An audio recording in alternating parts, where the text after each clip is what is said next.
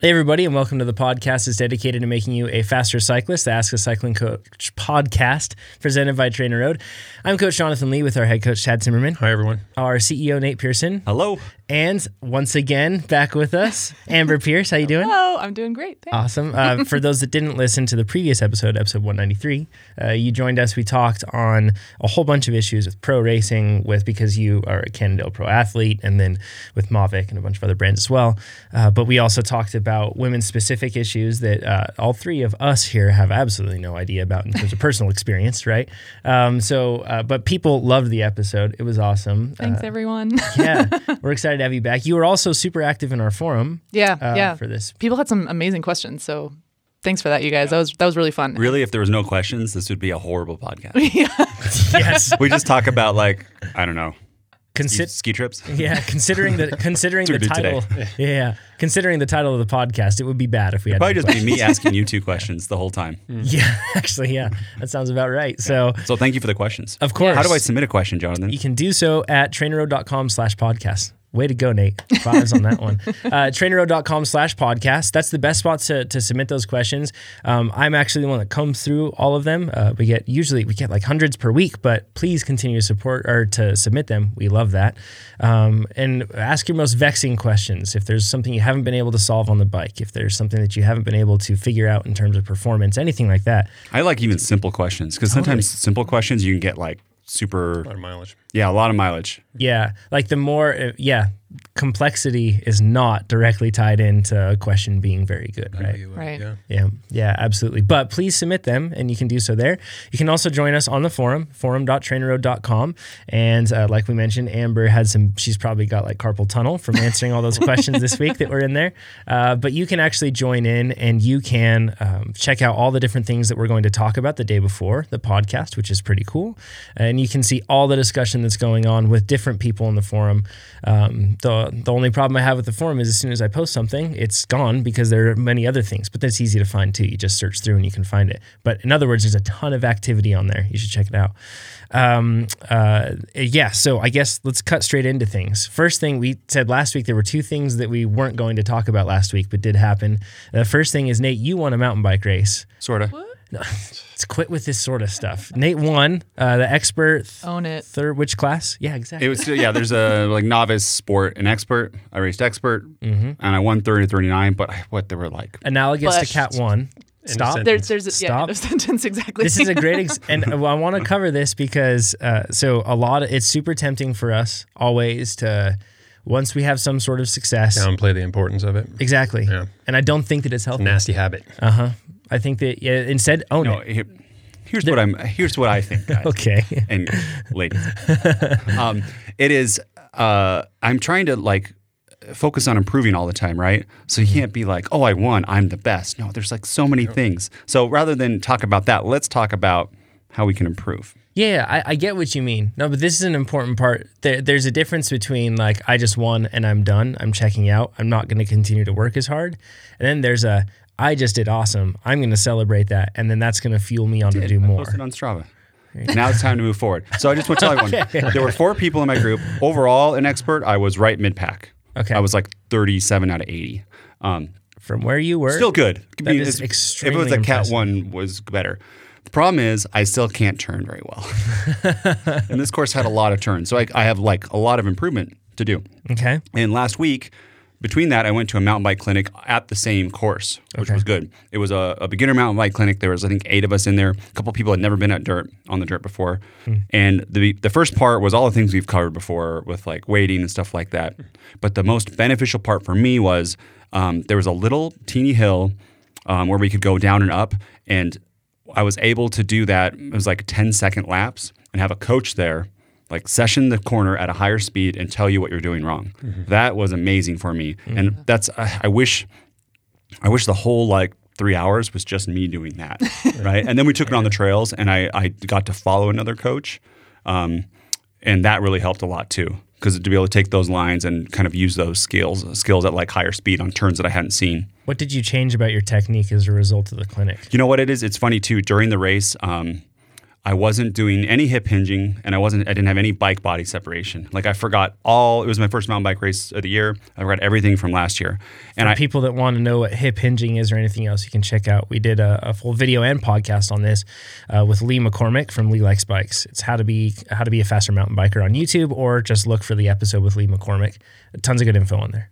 And there's a branch over one of the turns, and I had to like duck so I didn't hit it. And when I did that, I did it like last second. I wasn't looking ahead. Another thing I'm bad at is looking at my tire. And my body got in the right position. The bike like separated from me, and I just railed through the turn. But that was like the last lap. And I was like, whoa. Dang it, yeah. I know how to do this. Tasted it, yeah. So it's just those like, I don't know. I'll throw this to Amber. Do you have any like activation things that you would do before a race for like descending or handling? Or do you're good at it, it just happens? Over time, it did get to the point where it was just natural, and it wasn't something I necessarily had to practice, but it's something that I did practice almost daily in my riding. So I always made sure that in my training, whatever habits it was that I wanted to execute in a race, I would try to practice in training so that it's not something that you have to think about. And then in those moments where you're just on automatic pilot, you're doing the right thing. The problem too with us right now is there's no real, maybe one place in Reno to mountain bike in the winter. And then we go down to California, where it's open. And I think I need to, before the race, I'm going to find that same hill and just session that hill until I get like, as my warm up. Yeah. So I can get that separation. Yeah, you refer to it as a problem, but it is really legitimately an opportunity because it's a way for you to go faster. I mean, this is something you can improve right now, and it will have a direct impact on your very next race. Yeah, if you know how to solve the problem, then it's an opportunity right if there. I could turn... Stop saying that. 35. It's an opportunity. It's not a problem. It'd be awesome. 35. I think that another spot, if you don't have like a little section of trail like you're talking about, or a little hill to do it on, a great way to get that bike body separation and get everything into place is just figure eights in a parking lot. And chances are you have some sort of parking lot. Because on the dirt, and this was a little off-camera thing, and there was like a little rain rut, is that puts in a little bit of fear in my mind, that's a big limiter for me too. Right. Yeah. So in the parking lot, I'm like, oh yeah, I can bend the bike over everywhere. So being able to hit that a whole bunch of times with increasing speed, and then it's weird is, you guys, everyone knows this but me, but as you do it better and you go faster, it feels better. Yeah. Going faster with better technique feels safer. Yes. It does. Which is weird. I know. Momentum Kinda becomes your counterintuitive. friend. Yeah, right? And then it grips so hard. You're instantly rewarded for doing it right. Yeah. Yeah, you And feel then I didn't have to, this is really cool because you'd be able to coast up the next hill. And when I did it right, I had to pedal like once up the next hill. Yeah. When I didn't, it was like out of the saddle, go. And I just imagine doing that. It's like coming out of every corner in a criterium. The more speed you scrub off, the more you have to regenerate, Exactly. and it just wastes you. Exactly. So I would recommend anyone, because you do it on the trail and you see a new turn each time, and kind of what Amber's point last week, it's new load each time, Yes. and there's a new fear sensation. But when it's the same turn, especially this one was like, I don't know, I feel like every mountain bike course trail builder should build like a little Yeah, it's a really good idea. 25-yard Turn track, so to Yeah, speak. exactly. To be able to do this. And then we went the other way, and it was great that way too. And the thing about mountain biking that's different from road, I mean, every corner in road is a little bit different, but I mean, it's like, okay, it's either more or less off camber, more or less sharp, but on a mountain bike, you're really having to choose a specific line. Yep. And that's really different. And that's where going out and pre-writing the course probably would make a lot of sense, because you can kind of pick those pinch points or challenge points and maybe session those. The problem that I do is I don't session them. During the warm-up, I don't get there early enough. Maybe I can ride part of it, but I never stop. And two, it's usually a single track, and there's other people. There's And I'll be social like, pressure. Get out of the way, everybody. Right. There's But I need to do it. Yeah, I actually need it.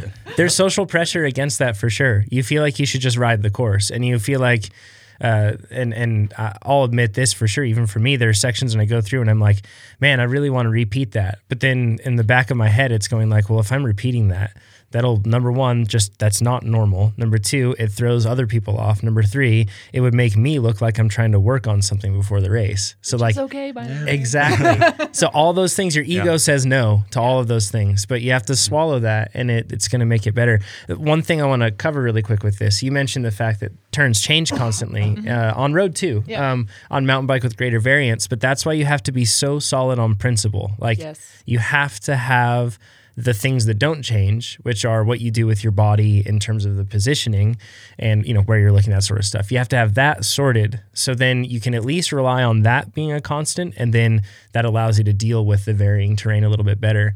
The fear side is different though, for sure. And that's where, like you said, Amber, pre-riding the course and working over those sections hopefully reduces the fear. Another thing we worked on, and then we'll move on from this, but is keeping the pedals like almost flat during a turn with slightly weighting.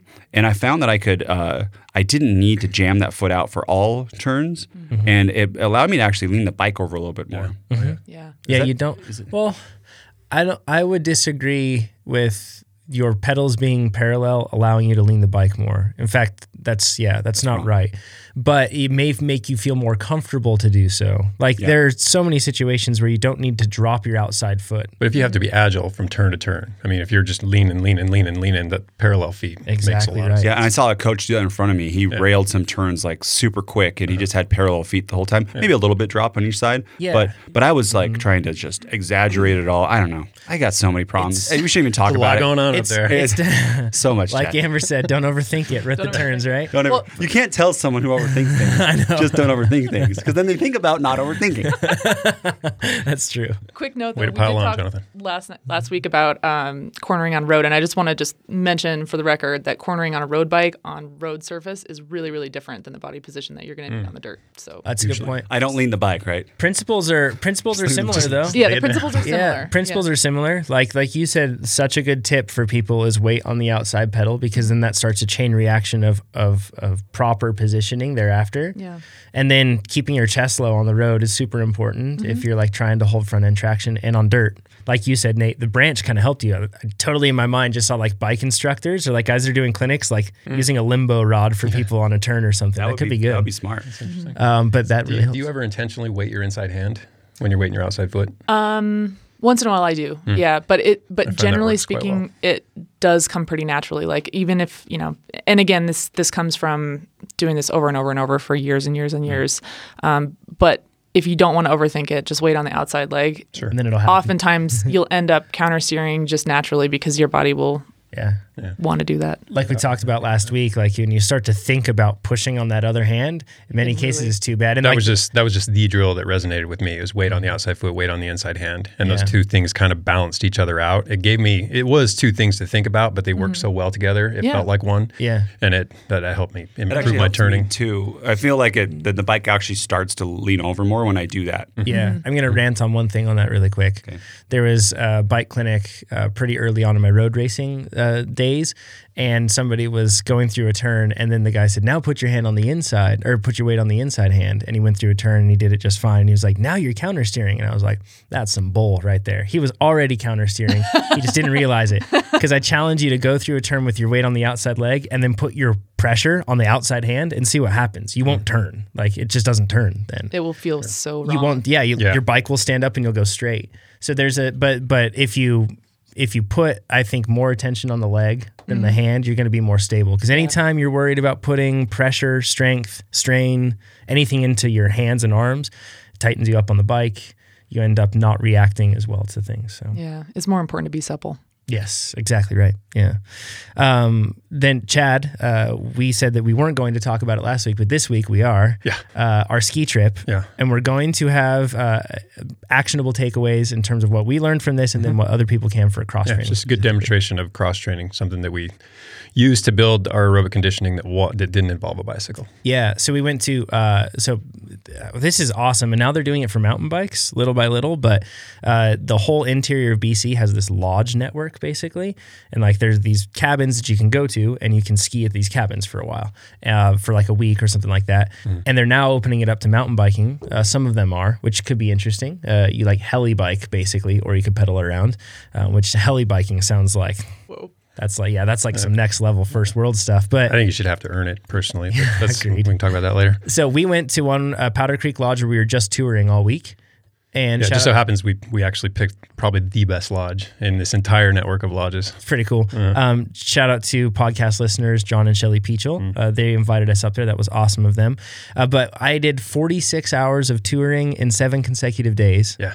All at or above 7,000 feet. And so we're basically moving the whole time. Yes. So I challenge you to go out and do 46 hours of riding in 7 days and not just get so bored you want to end it. I mean, it's actually really engaging. It doesn't seem like it. It seems like, it's just the sort of work that you'd do if you were riding level 2 or riding an endurance wattage down the road for hours and hours at a time. But man, it's just so much more engaging. There's so much more going on, so much more to see. It's just a whole different perception experience. Yeah, we've covered this before. Backcountry skiing, you put skins on the bottom of your skis and you free your heels, and then you can walk up the mountain basically. And the beauty of that is it so closely emulates the pedal stroke, the cycling pedal stroke. There's so much of the same joint actions and the same muscles doing the same movement patterns that, and, they're not identical, but there's so much carryover, so much overlap that it translates really nicely. Yep. You get to the top, lock in your heels, take off your skins, and you have a really fun descent back down. And we would do 7 to 9 laps a day, 7 to 9, not 79, 7 to 9 laps a day. And it was, in other words, 46 hours of that. And it's basically like go walk upstairs and take 2 steps at a time. And that's basically what you're doing when you're going up.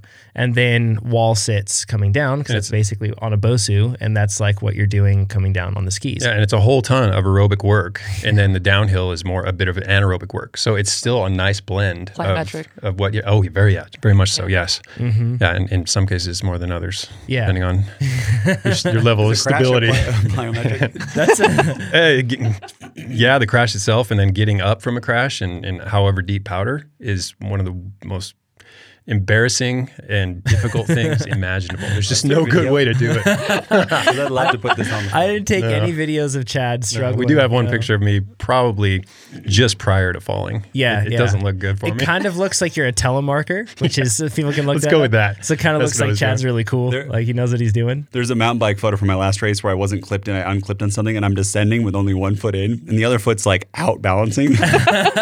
And there's someone behind me, and the lady goes, "Click." Oh no! Thank you. It's bad. So I guess to your point, Chad, it's much more physically strenuous if you are a beginner skier versus an expert skier. Yeah, in a lot of ways.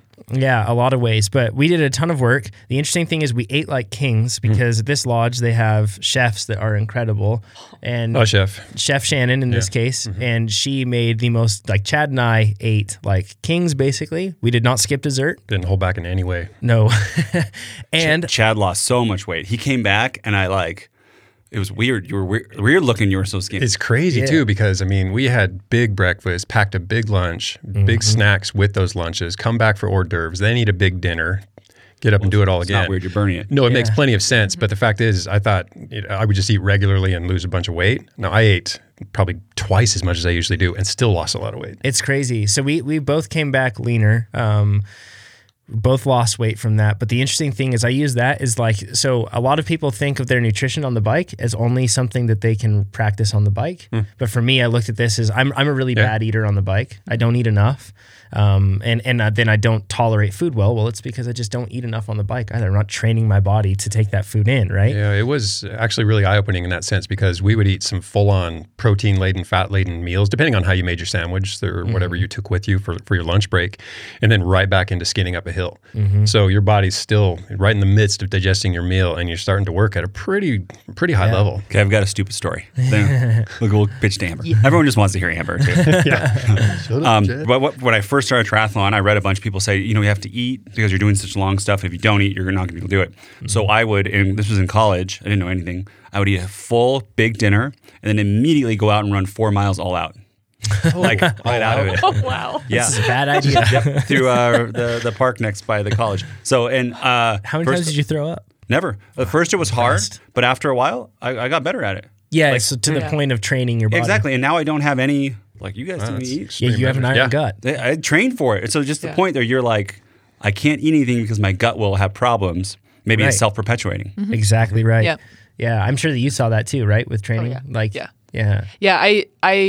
again, at some point I started working with a nutritionist who told me to have a gel 10 minutes before I rode and then have another one within 20 minutes. And I was like, really? I mean, I would usually I would get into it, an hour or so before I'd even think about eating. And as soon as I started trying to eat more frequently, it was really weird. Yeah. But then, and at first it was like, you're trying to get the gel down and you're like, oh, this is gross. But after a while, you start developing that habit, and then it's just like second nature, and it feels good, and you're training better than ever. Go day after day after day. Yeah, you can recover so much better. Yeah. On day one, I just followed like my traditional habits, and when we were coming up the last, because every day you had to skin, like the lodge owners and the guides are so awesome. They there's another way where you could basically skin over and get close to the lodge and be done from the top of the skinning up, but no way. Every day we went way higher, so then we could ski down and have an awesome run down. And on that last run, I was feeling pretty weak. Like it was close to bonking, right? And at that point, I was like, I am going to use this as a nutrition camp, and I'm going to be better. And every day, and I actually didn't take as many sandwiches or anything else. I thought, what would I take if I'm actually on the bike? And I brought a lot of nutrition for that. Do that. And I tried to practice that. And I feel like that was one benefit. So cross training, if you're doing any sort of like endurance, longer days like this, think it's not just, we're not just talking about the physical adaptations with, the energy systems, anything else like that, but maybe there's also something on nutrition you can do. When I go to Costco, I usually take 2 gels. And the samples. It's a lot of walking, yeah. I do want to dispel one concern that I know a lot of cyclists have, and I'll probably create another one along with it. But I've heard a lot of time you hear cyclists talk about, I don't ski during the winter because I don't want to injure my knees. And it's a fair concern, for sure. Absolutely. Yeah. But I got to say, I mean, the things you do damage, when you twist your knee are typically your ligaments, right? Mm-hmm. How do they rehab those? Almost all the time. They'll put you on, depending on the severity of the tear or whatever it is, they'll put you on a device that actually flexes and extends your leg. But then they gravitate you to the bike, and then you move in that sagittal plane, and you start to load the joint, and you start to reestablish your strength and your fitness. So the bike is actually rehab for these injuries. Yeah. So it's not the strongest argument against skiing. Yeah. And it just so happens I did actually injure my MCL. I got a grade 2 strain. So yeah, I know. I thought it was a knee injury. I thought I collided with my ski. Turns out I actually damaged the medial. So what you're saying of like the 1,000 different ways you could hurt yourself skiing. If you hurt your knee in a certain way, it might not stop you from cycling for long. That's true. I mean, there's inherent risk in anything, though. Yeah. But that's always what skydivers tell me, right? There's inherent risk in anything. Yeah, exactly. Yes. No, base jumpers and all of that. But anyway, it's on the mend, so no worries there. The one thing that was surprising, though, is the first day I didn't have a real good sense of balance. I wasn't trusting my skins, wasn't trusting my skis, and I did a lot of work with my wrists and my poles to the point where my wrists were basically swollen for the entirety of the trip. It looked kind of gruesome. But it was gross. I couldn't. It means I couldn't extend or hyperextend my wrist, which on a bike, that's actually a crucial thing. You have to be able to weight your wrists. You can't always maintain like a hammer grip. Sometimes you fold inward, and that position, I wouldn't have been able to do it. So it did kind of open my eyes to the fact that I can, through overuse, injure myself in a different way that would translate to poor. It's not just knees. Yeah. It's something, and something. There's lots of ways. And the point of cross training, I think that like when a lot of people look at, for me, like cross training is almost entirely psychological. Like I need a break from whatever I've been doing. And it's nice to have wintertime enforce or I guess give me the opportunity to ski since I don't have it year round. Yeah. And that's why I love to do it. And I think that touring in many respects is a better way than just doing the resort skiing side of things because of what you get going up. You don't have to work really hard. But it was like a really good training camp in a lot of ways, especially for Chad and I, because relatively speaking, we were pretty low. I had a good ramp of training coming in. Lord. And then a month and a half, 2 months beforehand, I got really sick and I was sick for like Chad's a month. The lowest he's ever been. I'm back on the bike. Yeah, the lowest literally in 20 years. Well, 18 years. Good, close enough. So if we were crazy like fit, right? Like our aerobic system was way topped off, I doubt we would have seen a bump. And in fact, I bet we would have gotten a bit slower from taking a week of just focusing on this. Perhaps. I mean, it really, if we're just looking at it in terms of FTP increase, something like this isn't going to nudge your FTP up unless you're coming from a pretty deconditioned state. Exactly. If you're already reasonably fit, your FTP is not going to go anywhere. Maybe it does decline slightly, but your aerobic fitness grows. Yes. So that aerobic base upon which everything else is built later on is wider. So it's favorable for sure. Yeah, it's kind of like I didn't get any slower. Amber, how quickly after swimming for many years, how quickly did you get faster in cycling? Really, really fast. Yeah. Right? Yeah. But it wasn't day one, right? You didn't come out with a 300 watt FTP. No, because there's a lot of skill involved and you're learning a lot. It's very different from being in the water. Number one, you're dealing with gravity. Yeah. That was new. No, but I think that cross training, like you said, it's really important mentally. It's like a mental break, but also I think it's really important for injury prevention because cycling, you're working in one plane. Your knees and hips are moving in one plane. It's almost entirely aerobic. Well, anaerobic VO2. It's very endurance oriented, but it's not necessarily going to be as plyometric as something like skiing. And those types of movements, especially when you're doing external hip rotation, like you are in stabilizing when you're skiing, those things are super important just for maintaining an overall general sense of athleticism. I mean, it's really, really easy to specialize, but the more you specialize, the more at risk you are for those overuse injuries. And so taking time off in the winter to do things like lift weights, go skiing, you're working on bone density, you're working on stabilization, injury prevention, general health. Those things are super important. So what did you do? I agree more. In the off season? I did a lot of weightlifting and I did a lot of hiking. I'm a really terrible runner. I think we covered that last time. But I would do this kind of fun thing where I would go out and I'd hit the trails and I would run uphill, but then walk downhill. So I wasn't stressing my knees too much on the downhill, but I was kind of doing intervals, and I was just going according to the terrain, so I wasn't looking at my watch, and I didn't care how long I was out there. So it was completely stepping away from the numbers, and it was, being outside in a totally different environment than what I would normally do. And hiking, you're stabilizing and having to pick your line in a different way than you would on the really bike. Good. Hiking is really, really good for that sort of thing. I mean, I've had so many problems with stabilization in my hips and legs and everything else. And this is something that even I noticed from touring up there at Powder Creek Lodge was like, by the end of the week, so you utilize, especially when you're touring, because you have a ski that's flat, right? And then it's on a surface when you're skinning up that is, well, sometimes flat, sometimes off camber, but you're basically, your leg is kind of forced into a specific position, but you use totally different muscles. Like I used way more VMO than I do naturally on the bike, which is bad. I need to use more. But it kind of forced me into those movement patterns, more glute, more VMO. And that's like my weakness, right? Where I don't use those enough. When I got back on the bike afterward, it took way less manual focus, so to speak, to control all of that. It was just happening much better. So there's that's like, for me, the benefits was nutrition, increasing aerobic, conditioning because it was low coming in. And then the other thing was more stability because it was using different muscle groups, like you said. Yeah. So it was awesome. It was like I've just chalked it up to a dream because I went skiing this weekend and it was terrible compared to that, and it's ruined skiing for me. Single best vacation of my life. It was incredible. Yeah. So, anyways, but once again, thanks to John and Shelly Peachel. That was awesome. And if you guys do have questions about it, you should check it out. Powder Creek Lodge. It's so cool.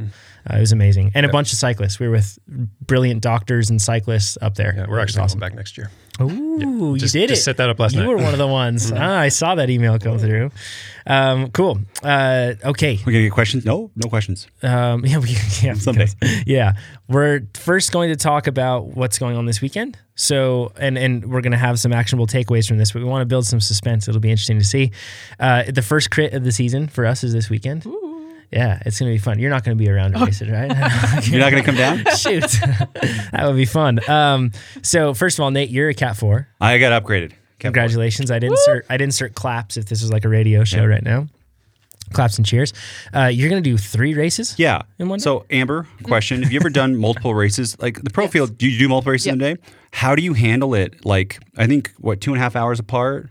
This is super common. Sometimes it's like an hour apart. How did you handle it? This is very common, by the way, for criterium racing. If people don't know, because criterium racing is largely US based, but you have these races aren't particularly long, so people aim to do multiple races. 30 short races, to an hour. Short races with overlapping categories, so you have the opportunity to double up, triple up in some cases. Yeah. Process goals. Process goals are huge. Okay, win each one. It's not really sure. Be the first one across the line. Definition of an outcome goal. No, just be across the line first. I mean, if you're going for upgrade points, then sure, go for the best result you can in every single race, or pick one that you want to prioritize over the others, and then use the other 2 to work on specific things that maybe you're struggling with. Like maybe pick one to work on drafting and see how low your average power can be for the entire course. That would be pretty cool. That'd be a fun challenge. Awesome. That's actually a good idea. We did exactly that. So when I raced on the Clover team back in 2008, 2009, we would do the Masters 1, 2, 3, and then the P1, 2 was directly after. So we would actually pin our numbers on top of one another so that you would line up for the second race, pull off the Masters 1, 2, 3 number, boom, you're rolling. But we would race the Masters 1, 2, 3 race with the intention of doing well. So we'd strategize, we'd beat ourselves up, we'd try for high finishes, high points, premium prizes, etc. And then we would race the P1, 2 race with no other goal than to survive it. Just sit in and basically motor pace. Yeah. It's great. Yeah. And the reason it's fun to try to find your lowest average power in a race like that is it forces you to be super efficient. So you have to use the draft really well. You have to corner efficiently. So the less you break into the corner, the less you have to accelerate out of the corner. And all of those are really, really important skills when you actually want to win a race. So you can pick, one of those races and just, pick a certain thing in each race to focus on, I'd say, and make it like that. And adjust expectations too, because if you're doing 3 crits in a day, by the last one, you're going to be pretty tired. So I might not do the last one.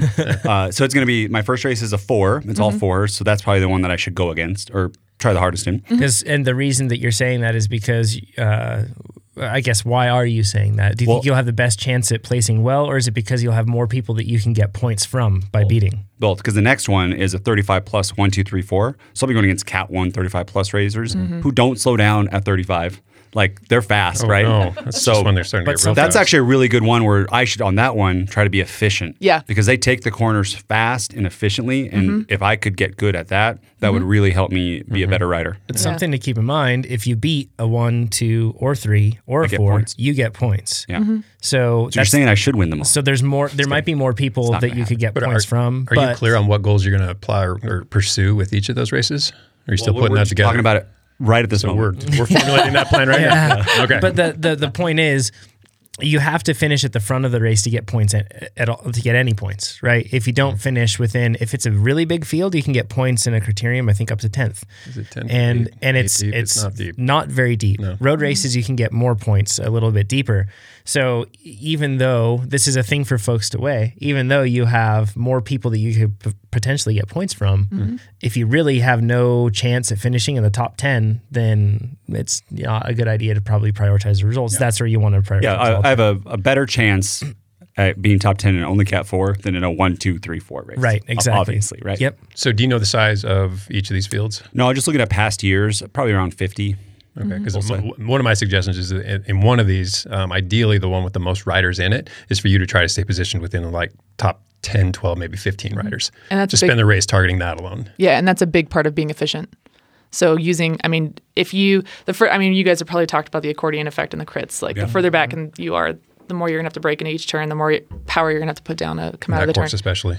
And you don't want to be at the very front of the race either, because that means you're going to have to follow all the attacks. Yeah. But if you're right in that kind of top 10 area and learning to float there that's huge. It's a really, really good thing to work on. So we've done some great videos with the Cliff Bar team, with a handful of some local races too that were really fun, some criteriums, and we actually have up on YouTube, you can look up, we have race analysis series with that. We're going to be recording our races this weekend as well, so we'll have GoPros on there. Aerodynamics be darned, we're still going to put those GoPros on there. Such a penpenalty. I know, it's rough. Such an aero penalty. Yeah, it's like it is. The sacrifice. 4 watts? Well, you wax your chain, so it balances out. It's legit. Yeah. So, and then I'm going to be just racing 2 races, but 2.5 hours apart. And that's where I wanted to ask you, Amber, for a race. These are short races. I think that the first one is, I think they're both 50 minutes for me, right? Yeah. So 50-minute races, 2.5 hours apart. What would you do in between 2.5 hours of race, or if you had a 2.5 hour gap between races, like nutrition or resting? What would you focus on? What would you do? 100% do a recovery shake within, as soon as your first race is done, get a recovery shake down. And I would do at least 10 minutes cool down spinning, and then go take a nap. Go to a restaurant, eat a pile of pancakes. Where do you take a nap at? Our hotel's super close. I cannot nap. Nice. Go do that. That's incredible. If you can, is great. And if you can't, whatever, lay down, put your legs up, just chill out. Whatever is going to be relaxing. Go watch a funny movie. It's actually the best thing you can do is take your mind off the bike race. Leave and come back. Go do something that's fun and enjoyable and makes you laugh. And then, come back and not run around and play with my toddler. Okay. Actually, that might not be a bad idea, honestly. Maybe. That could work. Because it certainly emotionally helps. How about this? Not stand on the side of the race the whole time, watching all the other ones and not. BSing with everybody. If anything, sit. If you want to watch it and try to glean something from each of those races. Hey, if you've got teammates racing or friends that are out there, go cheer for them for sure. Whatever it's going to be fun. If you're having fun and you're engaged, it's going to bring your whole. What you want to do is switch off the sympathetic system from the race and shift immediately as quickly as you can to parasympathetic. And parasympathetic is your rest and digest. And that's when you're socializing and you're laughing or you're laying down with your legs up. Whatever it happens to be, but just find a way to kind of just chill out, Disengage. Awesome. Nate, you're doing something the next day. Well, first of all, you're picking a race that's a mentored race. Well, I guess you don't really get to pick it, but that's an interesting thing because I want to talk about upgrade points. Yeah. I'm doing a skills clinic the next day. Yep. And you've been doing these for years, obviously. Every rider should. They're really, really helpful. Yeah, right? Yeah. So these skill clinics, the cool part is you get better, but then on top of that, you also get an upgrade point. Yeah. Or depending on your this case, category. 3 upgrade points. I think I'm going to get 2 on this one. 2 upgrade points. So to give people an idea in terms of what that equals, and I'll go into a criterium, and you can look. This is USA, obviously. Right, exactly. It's similar though in the UK, isn't it? It's pretty sure. I've watched videos on it. They have upgrade points in categories. Yeah, they do have I'm not sure what the structure are, is. Yeah. But if you are curious about how upgrades work for the US, you can go to blog.trainerroad.com. We have something from Cat 5 to Cat 1, how road upgrades work.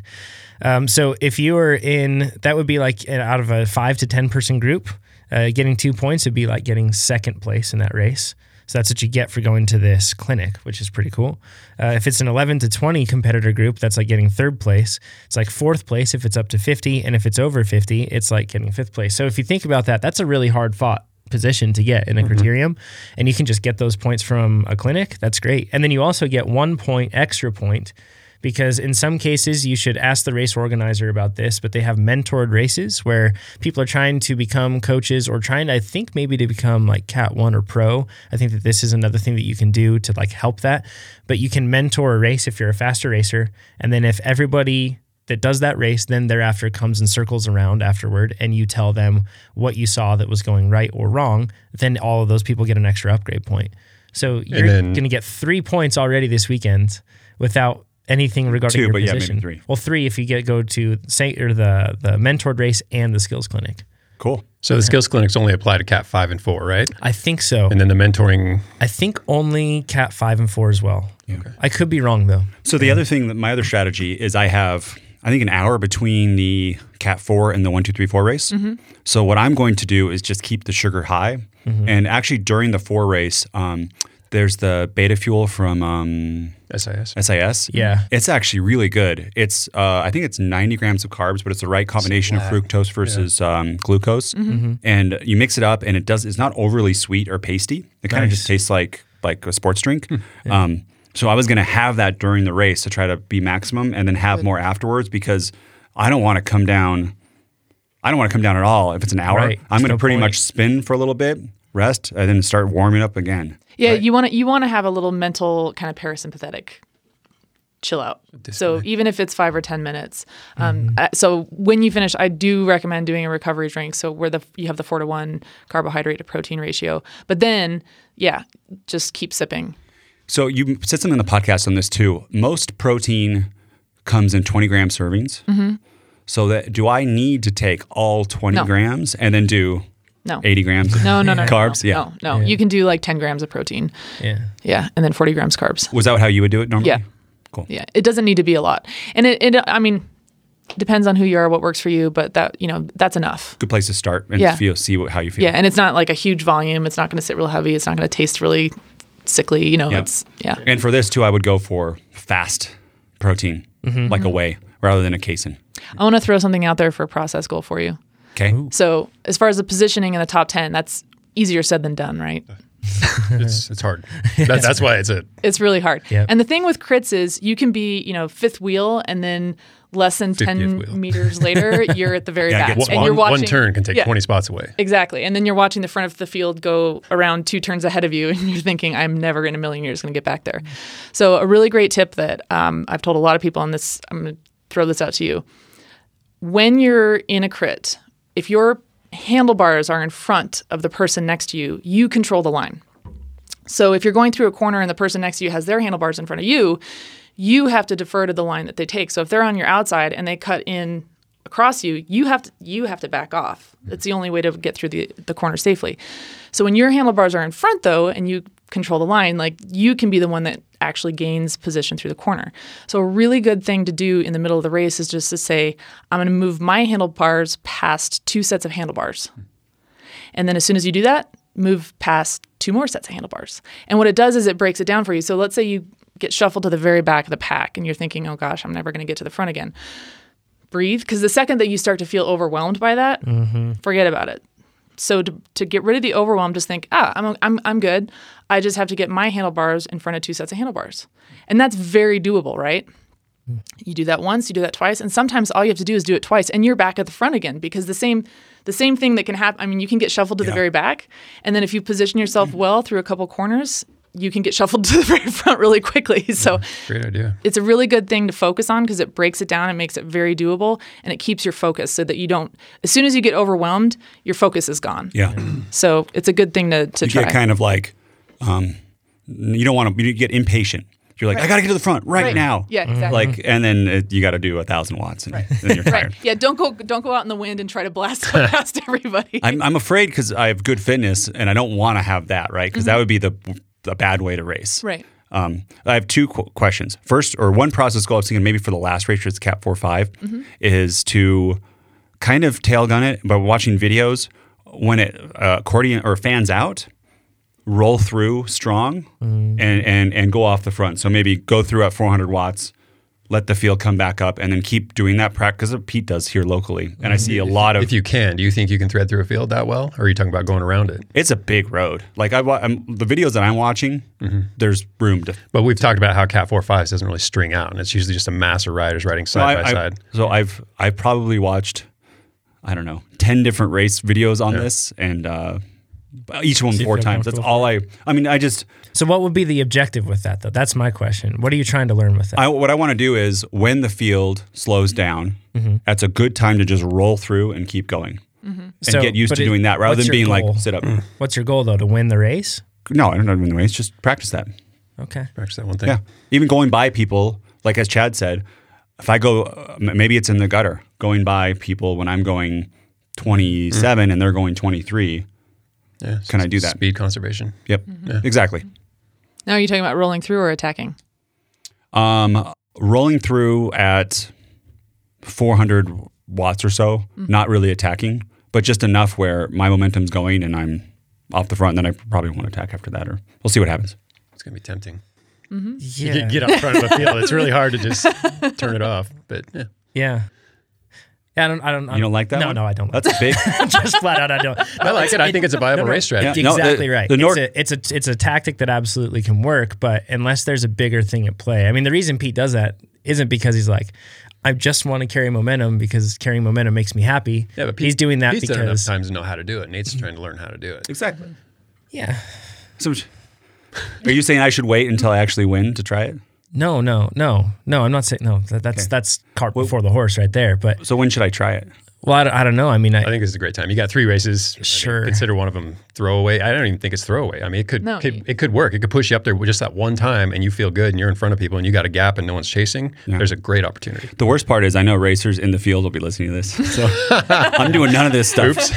Yeah, I would just in my mind I would just align that specific process goal that you're going to try to perfect or figure out. I would align that with some sort of outcome goal rather than just I want to get good at it. That's my opinion. So, yeah. Question for you, Amber. Yes. In racing, do you guys have I've heard it before. Slamming the door on people in a turn or shutting the door. Yep. Can you describe what that is? Yeah. So we were just saying that when somebody's handlebars in front of yours, that they're controlling the line. So if you're coming up on, let's say, a right-hand turn and you're on the very inside of that turn, so somebody's on the outside and they're on the left, if their handlebars are in front of you as you're coming into the turn and they take the turn really, really tight in a way that doesn't give you room to go through the turn at the same time, that's called shutting the door because they're essentially putting their body in front of you like this. If you're watching it, it kind of makes a T. And if you were to keep going and not back off, you would probably end up T-boning them. So it forces you to have to back off. And that happen when road narrows too. Right. And it's not a very nice thing to do. I mean, generally speaking, a good kind of thing to keep in your head when you're in a crit or any group ride situation when you're going through a corner is follow the fishies. That's what I always tell myself. It's like it's like you're in a school of fish and you're all moving through the corner together. So, I mean, you want to keep a relatively consistent line so that you're not putting anybody at risk. Yeah. That said, it does happen. And people do it and don't realize that they're doing it either. It's just, it's not something you want to necessarily do on purpose. Just kind of be aware of who's around you. But that's what I bring it up because I think in Cat 4, probably even Cat 3, people will try to fight you if you do that because they say you're not holding the line. But then I know with Cliff Bar and other watching analysis videos, last lap P12 race. Oh yeah. The teammate, the gloves are off. if the teammate doesn't do that, somebody comes up on the inside. Like if you don't shut the door on somebody. I want to make a really strong clarification here though, because there are things that the pros do that are very, very aggressive, but there's a huge difference between doing that in a pro 1-2 field and doing that in a 4-5 field. Yeah. And I've personally seen so one of my pet peeves is in interviews with people who race in Europe, including me, you talk about, oh yeah, there's a lot of bumping and a lot of contact. Well, the truth is we try really hard to avoid that, even at the pro level. And sometimes it does become necessary, but in those moments where it is necessary, the people involved in that contact situation are really, really, really skilled. And so they're not necessarily putting each other at risk. It's a risky situation anytime you come into contact with another rider, but it's something that you want to avoid if you can. But then people hear these interviews and they're like, oh, the European riders are super aggressive and they're bumping. And then they get into a local race and they start bumping. And I was in a local race once and we had 12 people in the field. It was not a critical time in the race. It was sort of lining out. So I wanted a wheel and I started coming on the wheel and the girl threw her elbow into me, which, let's be honest, she was a lot smaller than me because most people on the field are. Yeah. I mean, it was internally, I was kind of giggling about it, like, that's really cute. You know, like, It's not going to do much. It's not going to work. Yeah. But on the other hand, I was really concerned about that because I thought if she's willing to do that to me, you know, and it was a 1, 2, 3, 4 race. So I'm thinking, you do that with somebody who doesn't know what they're doing, who's not as stable or skilled on the bike, and you could cause some serious problems. It's just totally a dirty unnecessarily. Tactic. It's a dirty tactic, period. But you know, at the higher level, you can get away with doing it without taking the field down. Right. Yeah. So don't do that. Well said, Jen. Unless you're the P12 race going. Yeah, I've had my bars hooked one time. That's the most helpless feeling ever. It's horrible. Where someone actually gets their bars into your bars and moves your front wheel over at high speed, typically. Yeah, and when you're a taller rider, you're at risk of that because there's all these tiny people that can come up and for sure. hook your bars. Not at the same height. Yeah. That's if everyone was at the same height. Don't worry about it. It was effective, though. Not something to think about. I stayed away from that guy for the rest of the race. Don't overthink it. Can I throw in one thing on this really quick? So growing up racing, a hockey player and racing motocross, like contact was very much a part of everything that we did.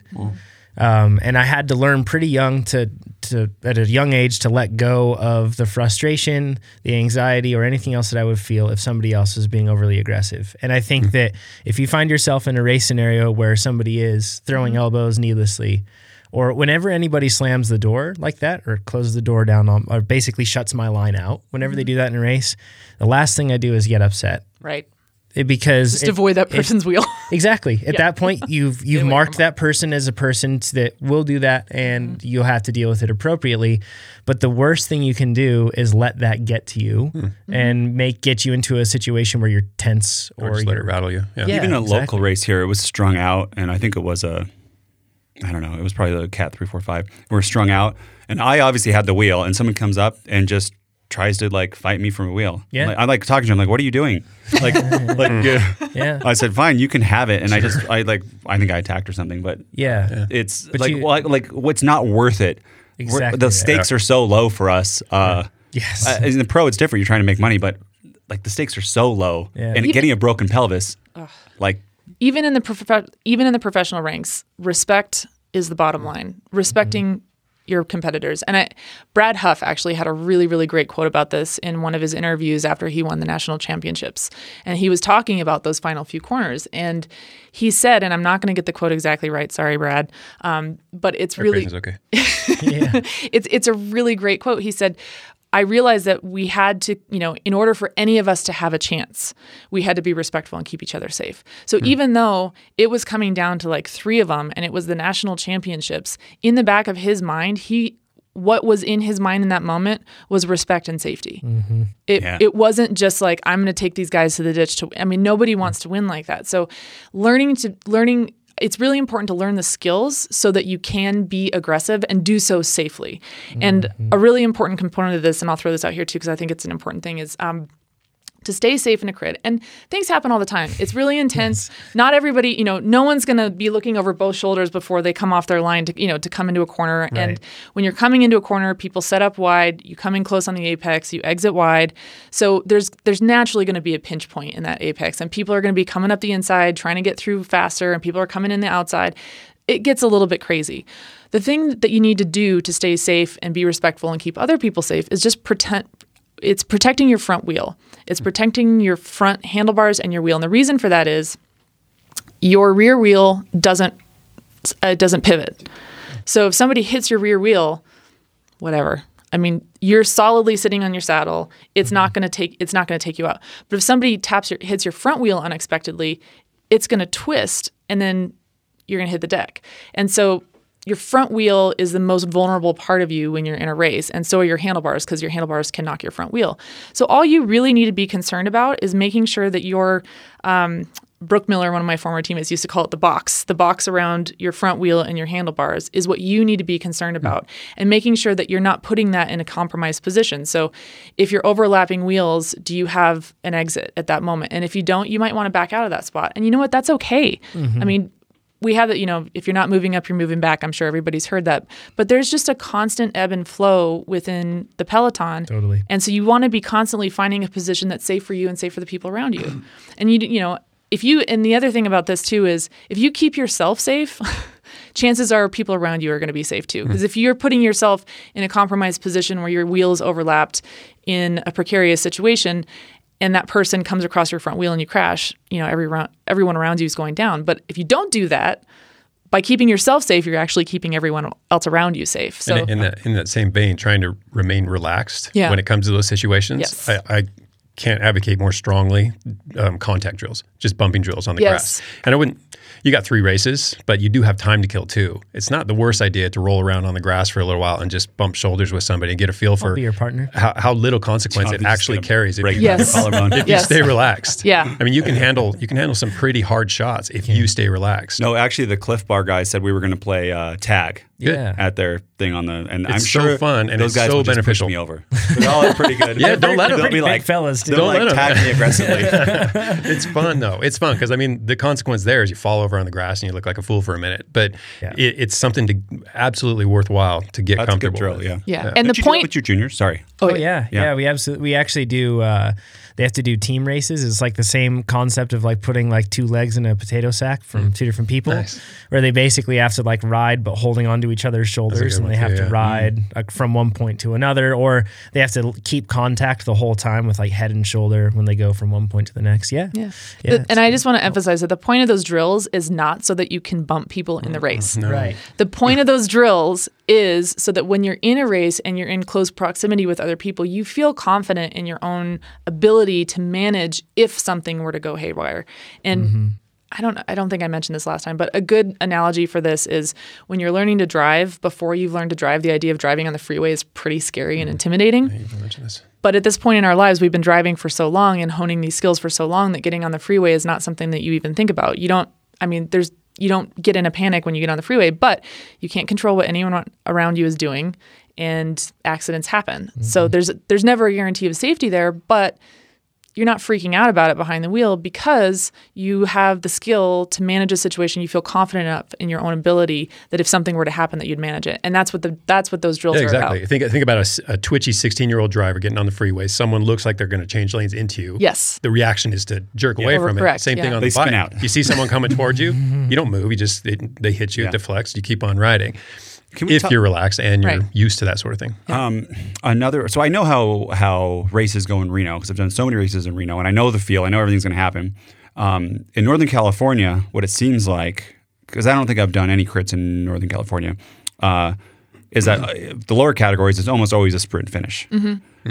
Can you, Amber, tell it? Do you sprint at all? Yes. Okay. Lay it on me. I've got 36 hours to learn. Just great. I'm just joking. I'm joking, everybody. No, but for everyone here, do you have any tips for sprinting in crits or practice? And then Pete had some tips I wanted to share after that. I just want to say sprinting really, truly comes down to positioning. And one of the things I used to tell, so when I first started, I actually was a really strong sprinter, and that was my forte. And I eventually became more of an all-arounder. I was never a pure sprinter though, so I wasn't. Early on, my team would lead me out, which was super fun, by the way. It's a lot of fun. But the thing that I always told myself about sprinting is when you're coming into those final laps, it's all about positioning.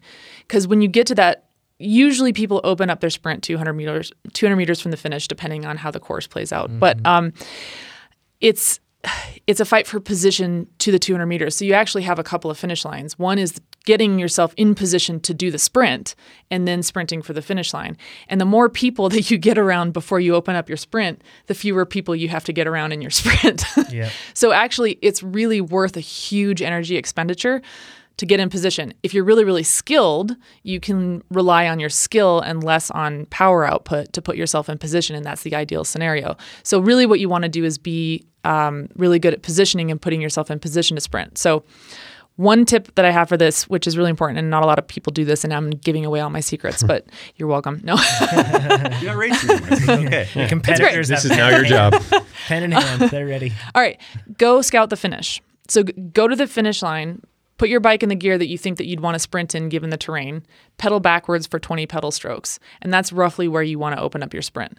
And then you can really start to break it down. Like, is there a corner between where you'd want to open up your sprint and the finish? In that case, you want to be first wheel through that corner because you're not going to have enough room to get around anybody before the finish line. If there's not a corner, pick a landmark, fire hydrant, lamppost, whatever it is. Crack in the street. Crack in the street. Well, you might not be able to see that, but it should be something that when you're totally cross-eyed at the end of the race will still be pretty obvious to you, and something that you can see when you're in the group. And that's kind of your landmark for where you want to open up your sprint. It may or may not always coincide with where they mark the 200-meter line, and the 200-meter line might not be marked well enough for you to see when you're coming into your finish. So then the whole race, every lap that you're doing, watch how the field is moving coming into that position. So try, taking the corner before it on the outside line. Try taking it on the inside line and get a feel for what kind of line might be good. So how can you position yourself to get to that point where you want to open up your sprint well? A lot of people don't bother to go look at the finish line. This is a huge thing to do in road races where the start and finish line aren't the same thing. Take some time to go look at the finish and have a mental picture of what it's going to be like so that as you're coming into the finish and everyone's redlined. And that's so key. Yeah. And I think on this one, what I'm doing is I'm watching, like I said before, a lot of YouTube videos because actually there's kind of two sets of tight turns early on, and watching that, even in the P1-2s, nobody's moving up. Yeah. So it's kind of like halfway through the course, if whatever position you're at is going to be your position coming out of the final turn. Yes. Like by a couple of wheels. Yeah. A few years ago at North Star, we did the Tour de Nez and I won the crit up there. And it finished in the North Star Village. And we came from a parking lot kind of up through this very, very long chicane. And it was on cobbles, but it was just like this zigzag all the way to the finish line. And coming into the chicane, it was like 600 meters from the finish line. But looking at that, pre-riding it, I was like, no one is going to be able to make up position through this chicane. So the first person in the chicane, it doesn't matter how good of a sprinter you are, is going to be the person who crosses the line first. And I knew that, but it's so far from the 200-meter line that I don't think that a lot of people were thinking that way, because I attacked like berserk going into that chicane, and I came across the finish line with a huge gap, and I wasn't even all out sprinting for the finish. Mm-hmm. It was just a matter of positioning. I feel like Jonathan's going to be there on the side of the road with like a megaphone going, sprint, Nate. Sprint now. Sprint now. Just tell me robot. Like a robot. Like, tell me exactly what to do. No, I'm just joking, but that would be nice. Be fun to watch. Yeah. You could jump up and down and wave his arms. Yeah, this is the time. Yeah, that'll be fun to watch. I'm looking forward to it. Stay tuned to Nate's Strava and to our Strava to see how it goes. Chad, you're not racing this weekend, right? Or this season. I don't know. We'll see. Probably just local stuff. Cool. Yeah. Let's get into the questions. Let's do that. Steven's question. He says, what are Chad's thoughts on intermittent fasting? Well, he's going to get more than he bargained for because we're all going to share our thoughts. Yeah, good. He says, so anyways, he mentions that it was championed by Fung et al. On Chad's reading list. And you can find the book list and everything else on I think it's on the forum too, but you can find it on our blog. Okay. And he says, what are your thoughts on intermittent fasting and synchronizing this with a trainer road plan? He asks, do you do it on the free days, meaning it being the intermittent fasting, putting that into practice on free days or days when you don't train? And how would you work that with a triathlon plan where these are all filled with swim, run, or on low intensity days with a fasted state ride? What are Chad's thoughts on the scientific principles of the insulin model? So like I said, I'm by no means a be-all, end-all resource on this matter. And while I do enjoy reading Jason Fung and particular authors, it doesn't mean I agree with everything they say.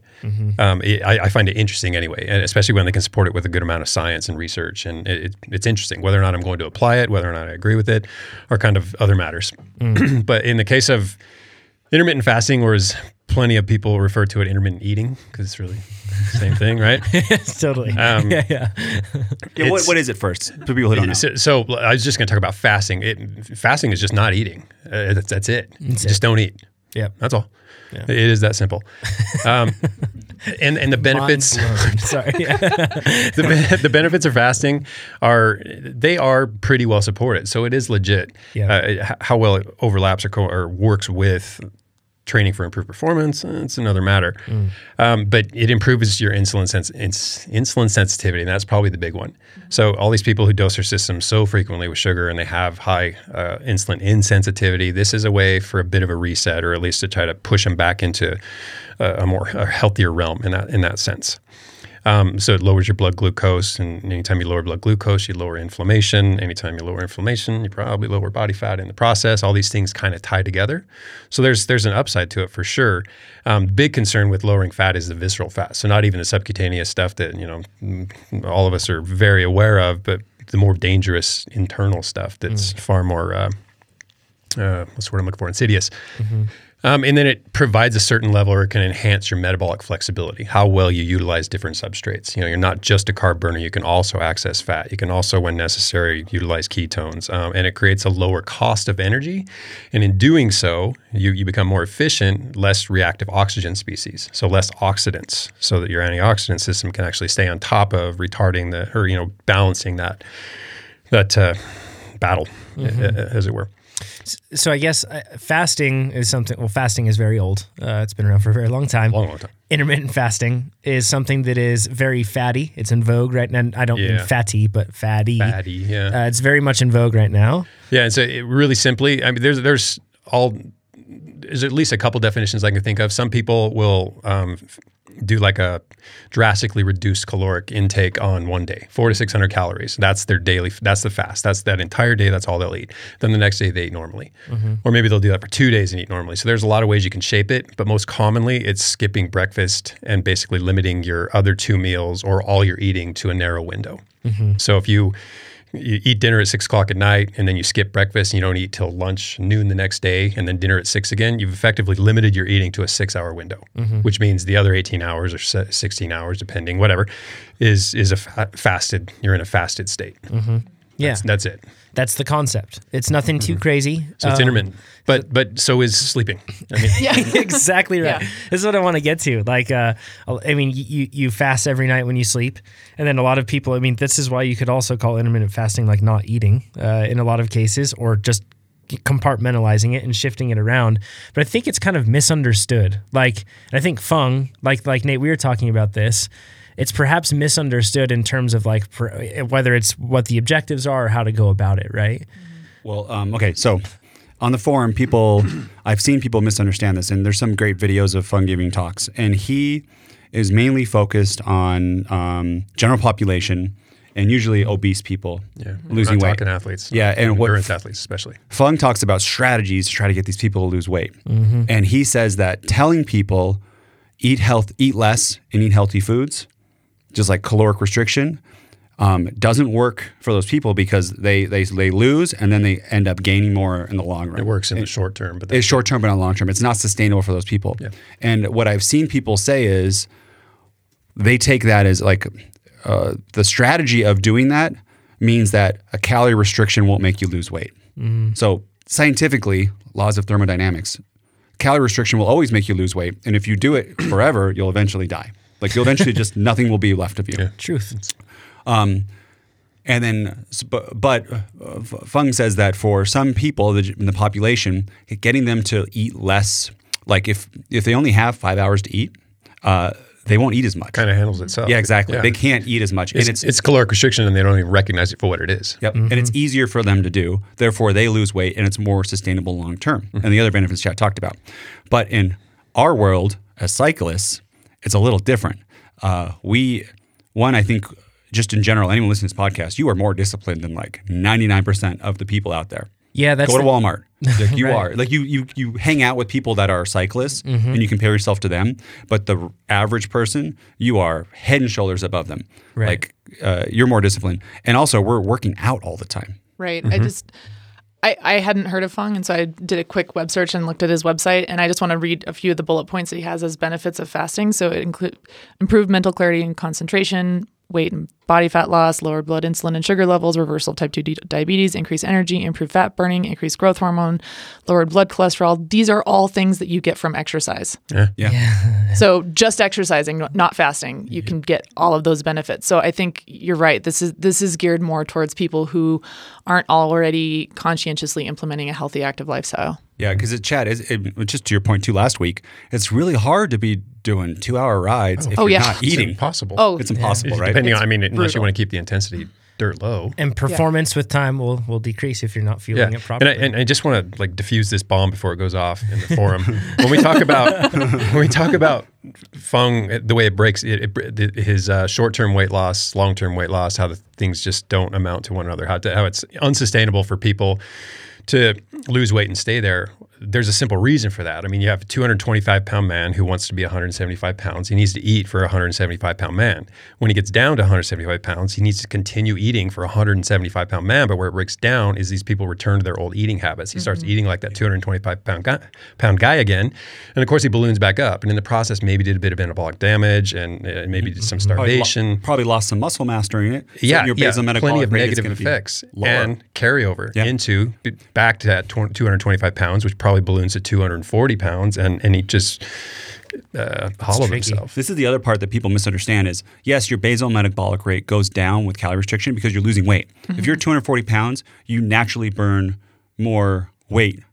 More calories, being there than you are at 170. Sure. So yes, it goes down, and you have to adjust your eating for that. Yeah. I guess there really has to be a hard line drawn between weight loss and then improving performance, right, Chad? Yeah, and to overlap those two things via this method, intermittent fasting, and I recognize that there are some parallels with doing fasted rides. But that's not what we're talking about. Right, that's a very different mechanism. And with the fasted rides, I don't want them to be 100% fasted anyways. I would prefer that there was some protein ingested, some BCAAs or something to mitigate protein degradation, which is a very real threat when you do a hard workout at night, sleep, get up in the morning, cortisol's high, and then you hop on the bike again without any intake. Right, and you've depleted glycogen over the course of the evening, and then you're burning through whatever you have left on the bike without having replenished it. And some of it is probably eventually going to come from protein. So it has to be balanced. It's tricky. Yeah. I will say one of the things that I did use depletion rides for, and you talked about insulin sensitivity. They can be very effective. They have a place, I believe. They do have a place. And I'm not a huge fan of these for implementing as part of your training plan, but I will just throw out there one positive benefit of this that I used to do is during a stage race, it gets more and more difficult to totally replenish your glycogen stores between stages. So as the stage race goes on, the harder and longer the stages are, your total glycogen, you're just depleting over the course of a week. Even if you're taking your recovery shakes and eating like crazy, it just becomes almost impossible to keep up.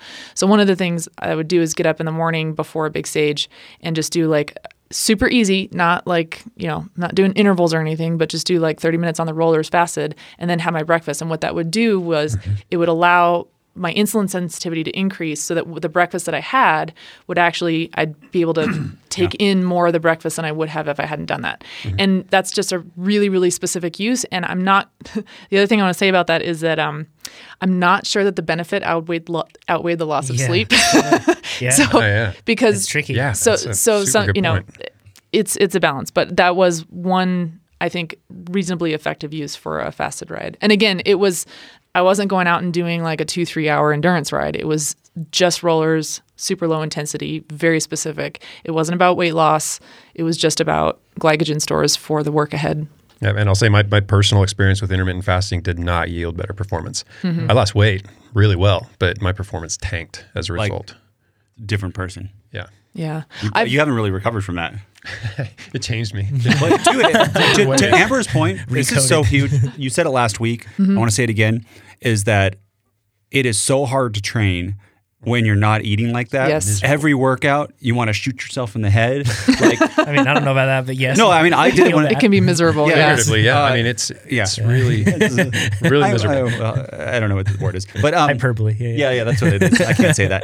I got you. Yeah, it makes everything so hard, and then you think that you're not a good cyclist and like these shouldn't be hard, and you see other people doing workouts and it's like, this is a zone 2 workout. This should be easy. And then Sweetspot, people say Sweetspot, that should be easy. But then it's not if you're not eating. It's really hard. Sweetspot more than any type of workout requires food.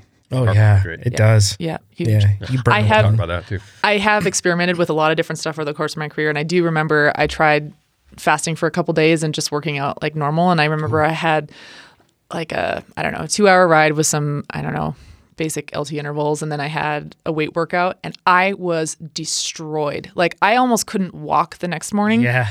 And it took me out. I mean, it totally destroyed my training for almost a week. It took me that long to recover, feel normal again, and be able to put out the power. And that's not good. It was, it's not beneficial. What's the point? Yeah. So weight loss, sure, maybe, probably.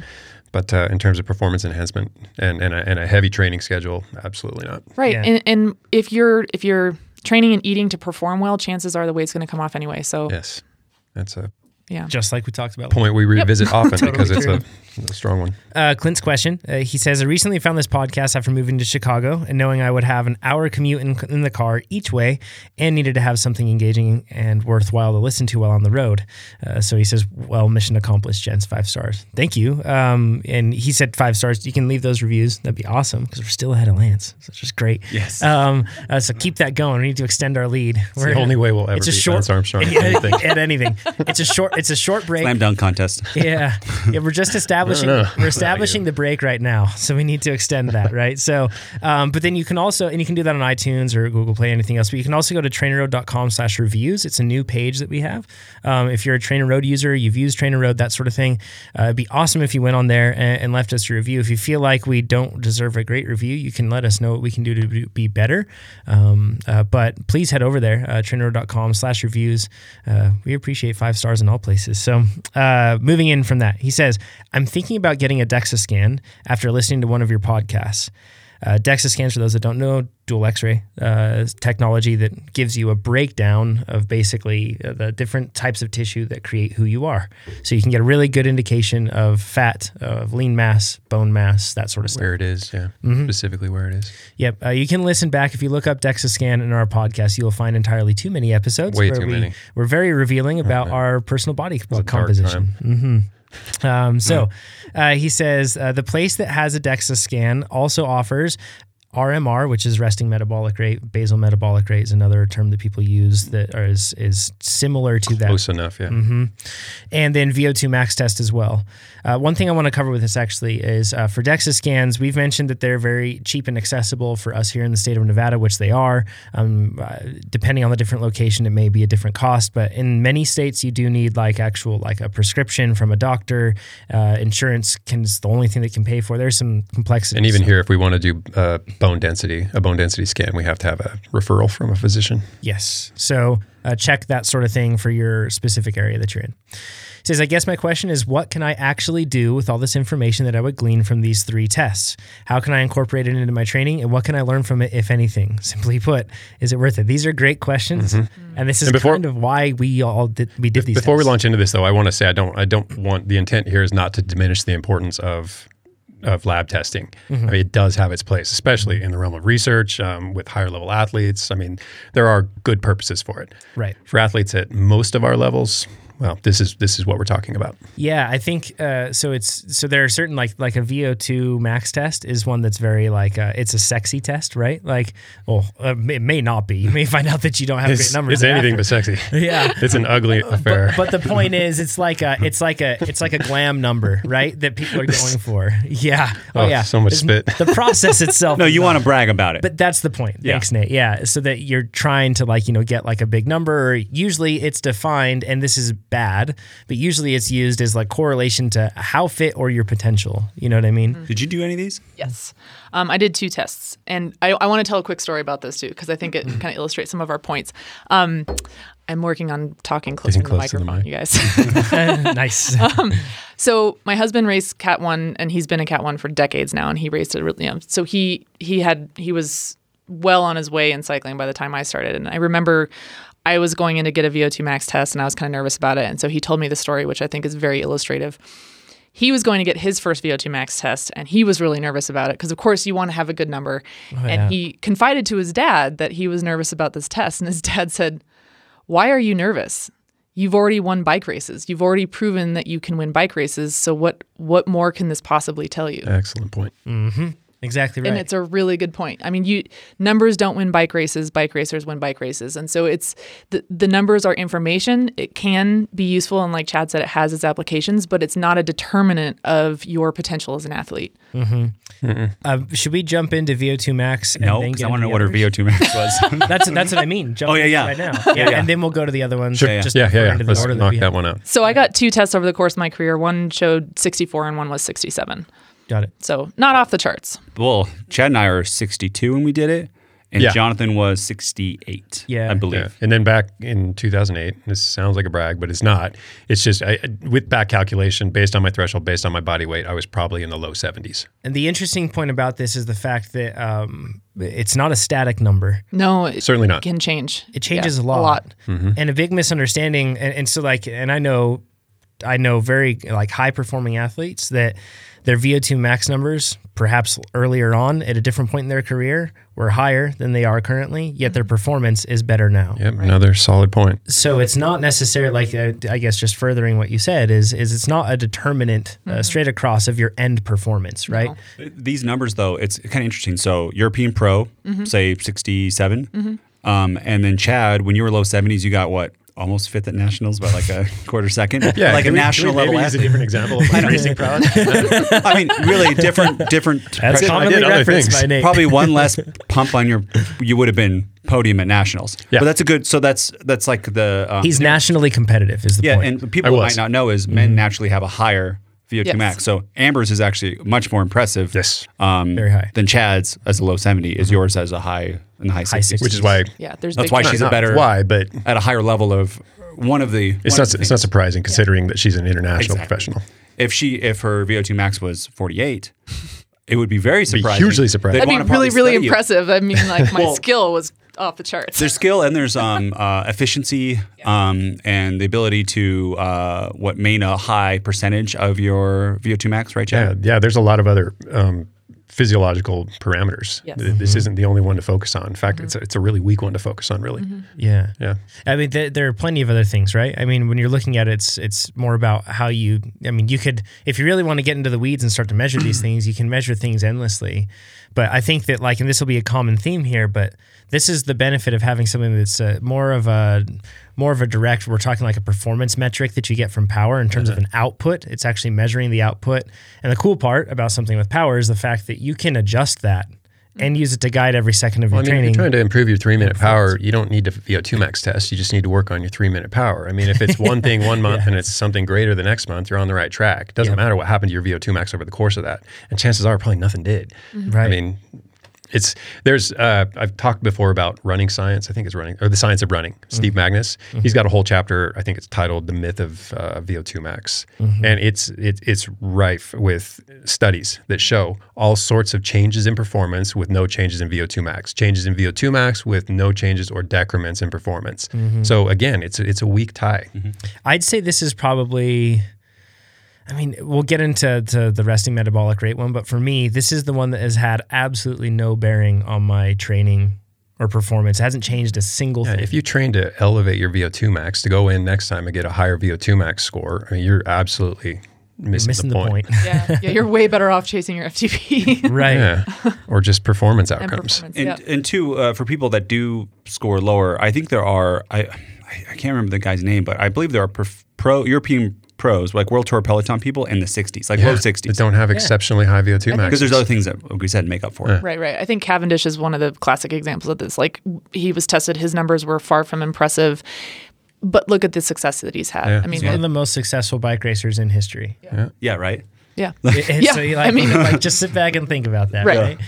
Something to add to this too, a big misnomer I see a lot of people, or misunderstanding I should say, a lot of people reference, Nordic skiers have higher VO2 maxes than cyclists, and sure, they test higher, but you have to understand what that's saying. That isn't saying that necessarily they're a more fit individual, but it is saying that there's more muscle recruitment in the activity that they're doing. Yeah, we talked about that before. I mean, you involve more muscle mass, you're going to require more oxygen to make it create power or do whatever. Yeah. So there's going to be a higher VO2 max, a higher volume of oxygen. Higher heart rate along with that too. Yeah. Yes.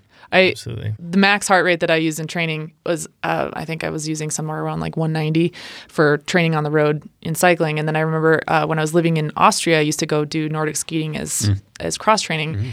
And I would wear a heart rate monitor because I wanted to, at least get credit for my training. Right. And I saw my heart rate get up to 211. Yeah. Whoa. Yeah, it goes high. Yeah. But I would never use that as my max on the road because there's no way I could get my heart rate that high on the bike because I'm just not recruiting that much muscle mass. That happens to triathletes too, or running. It's way higher than cycling. Yeah. Can we cover resting metabolic rate, that test? What is that, Chad? Let's do it. Resting metabolic rate, just the amount of calories your body utilizes, basically keeping you alive. Yeah. So if you lay in bed all day and don't move at all, this is how many calories you'd burn. Yeah, and minimize thinking. Exactly. You don't want to be solving math problems. How about sleeping all day? Yeah, exactly. It's like it's basically keeping the lights on. And the way that this can be tested in a number of different ways. We sat down and we had, I think that we had a gas exchange. Was that right? Yep. On you this, put a mask on. You sat in a. Yes, I remember very clearly. Laid down. Yeah, you have to put in a lazy boy, lean back. Said, don't move. Don't even play with your phone, and you just breathe in. Like a half hour. Yep. Yeah, that was it. Really tough test. Physically, really super tough. hard. Way better than the VO2 max. But the interesting thing is, all of us got numbers that we then cross-referenced to basic online RMR calculators, and it was within. I think mine was within 20 calories, and then the biggest spread was 80 calories. I think for all three of us. It was all close enough to work with, especially considering what you're going to do with this information. Which I think mine was 2,200 calories. Mine was the most, and yours was 100 calories less than me. Yep. And then Jonathan's was 1,900. Mine was 1,800. Yeah, 1,800. 1,850. Have you done this one? I have. Yeah, and the reason that I did it was because I had been coming. I had come off a period of severe overtraining, and so my whole hormone profile was all messed up. Everything was wonky, and I was trying really hard to get back on track. And my concern was that the damage I had done with the overtraining may have affected my endocrine system such that my resting metabolic rate might have been off. And so it was more like just a check-in to see how my system was recovering. And at the time, it proved I was actually okay. But that was the reason for it. It didn't really have anything to do with training or performance. It was like a health check, actually. And what was the number? Do you remember? I don't remember. A big temptation with the resting metabolic rate is to basically use that as your intake baseline for what you're going to be taking in food, and then think, well, if I train and I do 200 calories or something like that. But what I've found is that compared to your actual resting metabolic rate and what you burn when you go throughout your day, that's a very different number. It's very different. And it's really easy to find yourself thinking that you're running at a 200 calorie deficit or 150 calorie deficit, but then every day you're like, oh my gosh, I'm feeling worse and worse and worse every day. I did that once I got this, and I was on the wrong path. And it wasn't healthy for me. If you have some sort of a fitness tracker or something else like that, it's pretty tricky to actually get a really good measure of your caloric burn, but you will at least see, hopefully, that it's your burn through a normal day is much higher than that. Remember, this is just keeping the lights on. So I have strong opinions about this. I think it's kind of useless test. We want to lose weight. It's all the other movement is really hard to track, and then even with the power meter, it's still an estimate of how many calories you're doing. So trying to then match your calories for it, it's really hard to do. In labs, though, I've seen studies where they put people in this sealed box, and they get all of your gas exchange. Yeah. Direct calorimetry. Yeah. Specific amount of food, and they can do studies on that. Yeah. But what I say is, if you want to lose weight, maybe you start with an estimate, and maybe you do use this as an estimate and say, okay, I'm burning 3,000 calories a day, so I'm going to start eating 2,800 a day. And then you wait, give it a good week. If you're losing weight, look at the rate of weight that you're losing, and know this too is that it's really hard to count calories accurately, right? Super extremely hard. Try that with like MyFitnessPal and even weighing food. Like you get down to that, you still don't really know. Yeah, you don't know, and everything's manufactured different, and you totally. So, what I see on forums is people will say, I'm eating a 600 calorie deficit each day, and I'm not losing any weight. I'm like, well, no, you're not, right? And they're short term with water and stuff, but over time, if you eat 600 less calories a day, you will totally lose weight. So what you do then is you think you're losing 600, but probably not in a good way. It all depends, especially for training. Yeah, if you're training, if you're obese, sure, and that could be a good strategy. So then what you do is you subtract another 100 calories from whatever you're measuring and go from there, and you just keep adjusting until you get a more maintainable weight loss. Rate of weight loss. Yeah, exactly. So just you're not eating 600 less if you're not losing weight. Right. I think to your point, I mean, if you want to perform better, check your performance metrics. Not necessarily VO2, not necessarily RMR. If you want to lose weight, check the scale. It's the numbers are helpful in their information, but they're not going to necessarily predict or determine the outcome. There is one motivational part, and I've said this 1,000 times. I was going to say it. So on DEXAs, because you get let's get into DEXAs. You get both the body fat and the muscle amount. Is that you can? This happened to me, and everyone's going to groan. I lost 7 pounds of fat, but gained 4 pounds of muscle in 3 months. So the scale said I only changed 3 pounds, but body composition wise, that was a huge win, right? A huge win. Yeah. So that is the one part where I could see DEXA being extremely motivating, because that happens to a lot of people, especially if you lift weights. You're like, I didn't lose any weight, but if you swapped your fat for muscle, right, and that's another danger of chasing a number on the scale. I'm all about the DEXA though. I like that. I think it's actually, of these 3 tests, the most useful of all of them by a lot, and just a useful test period. Because changes in body composition that's good information. It tells you not only am I weighing less on the scale, but where's that weight coming from? I mean, it tells you just changes in where you're carrying your fat, what your visceral fat looks like. I mean, there's a lot of useful information. It really is. Yeah. But there's still the Amber's point too. It's what's your primary goal? And unless sometimes when you are overweight and you do have a lot of weight to lose and you want to be good in cycling, your primary goal could be a certain body composition first before you attack FTP. Right. But once you get to a healthy weight, then it's about performance. Yeah, and I think we all probably fall in that trap of where we try to get the number 1 or 2 points lower, but then your FTP stays the same or goes down. Yeah. And it's just like swapping one for the other. I'm not even talking about this relative to performance, simply that there's a lot of good information to be gleaned from a DEXA scan. Yeah, I agree. I think that it's a good thing to help keep yourself in track. You can clearly see why bodybuilders would be really interested in a DEXA scan, right? Because you get it broken down with your arm, or for your left arm to your right arm, your left leg to your right leg, your trunk gets split into quadrants. So you can really figure out if all of that work is increasing lean mass, that sort of stuff. For cyclists, we're probably not as concerned with that I guess I had a little bit of that, but it was more like a confirmation that my PT was working, because a ton of it was glute focus, and I was told that I was low on lean mass throughout my glutes. So then I worked on that, and it showed that it increased. But to be honest, the whole point in the end was to improve performance. And that's the thing about all of these lab tests, is you really have to keep in mind the fact that if you are a cyclist, chances are, if you're listening to this, if you're a cyclist that's chasing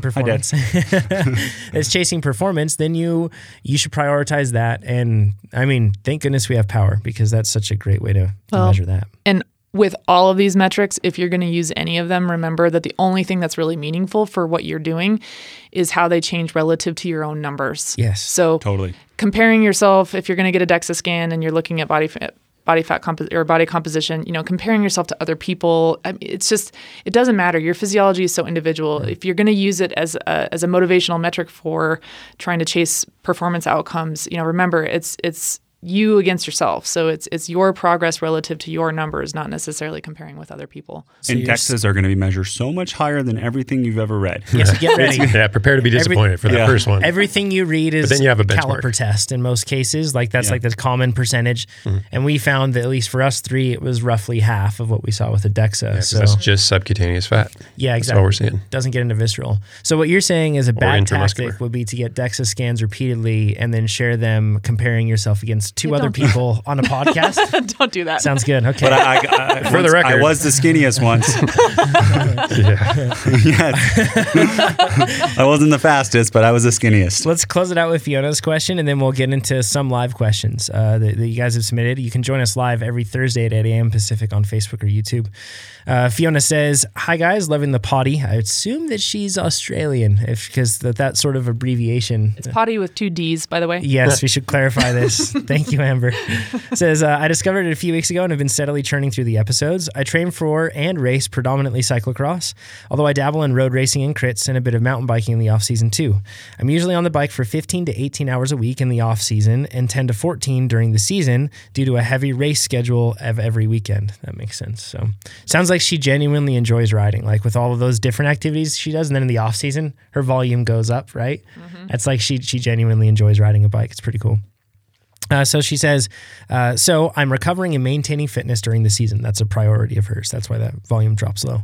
My question relates to FTP, Sweetspot, and power output. I have an FTP of 240 and I weigh 53 kilograms, but there's no way I can sit at my sweet spot of between 201 to 228 for long periods of time, nor elicit a Sweetspot training session of repeating that for 15 to 20 minutes over and over again.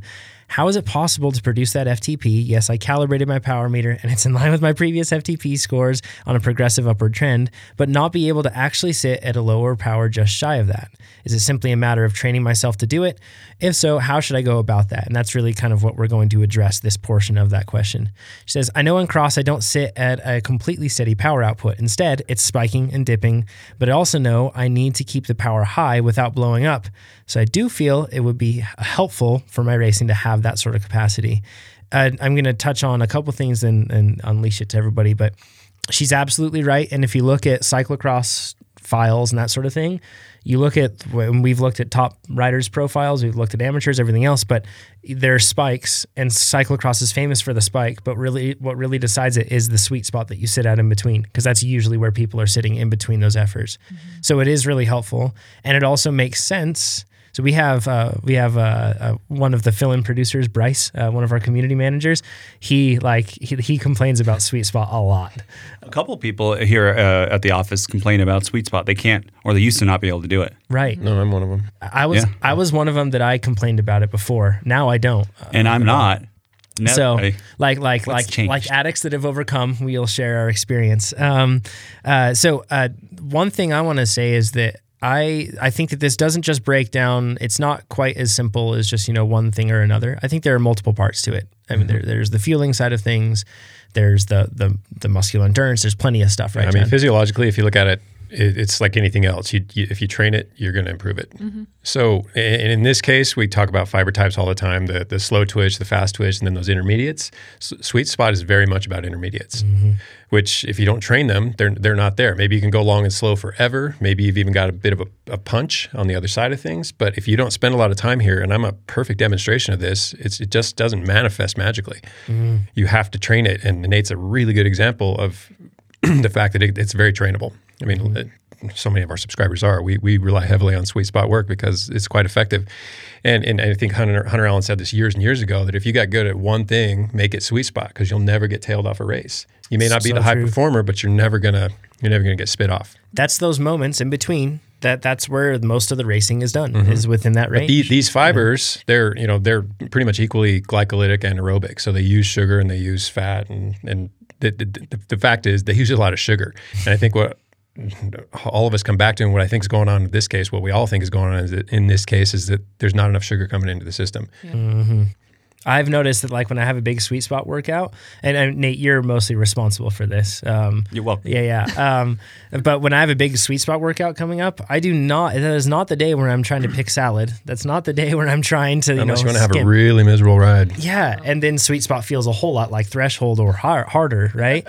It's a great way to make it feel that way, is if you're not fueling it. Yeah. Take in a lot of carbs. And I would say, even as a point of reference, I would say taking a gel within 10 minutes and then at least every 30 minutes thereafter. And if you need to set an alarm for yourself, do that. Especially if you're on the trainer, you can do that. It's super easy. And it's a really, really good way to just start building that habit into your training, because it'll help with everything. This level of work is a huge burner. And when we talk about that, usually we're talking about how many calories it burns, but take a step further back or dig a little deeper, and we're talking about sugar in particular.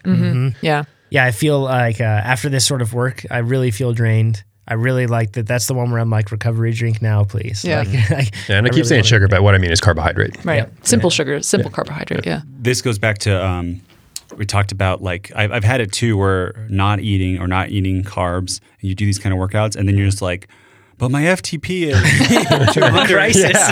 And I can't hold 170 for 10 minutes. Right. It's a crisis. Yeah, exactly. And then you think that either, everyone's testing is wrong. Yeah. Or my power meter's broken today. You or question the world. Exactly. Yeah. And the shame spiral begins too. Or I'm because just different. I'm different. I'm different than everybody else. I just can't do Sweetspot. Yes. That's what it is, right? Yeah. That's what Like I'm a different human.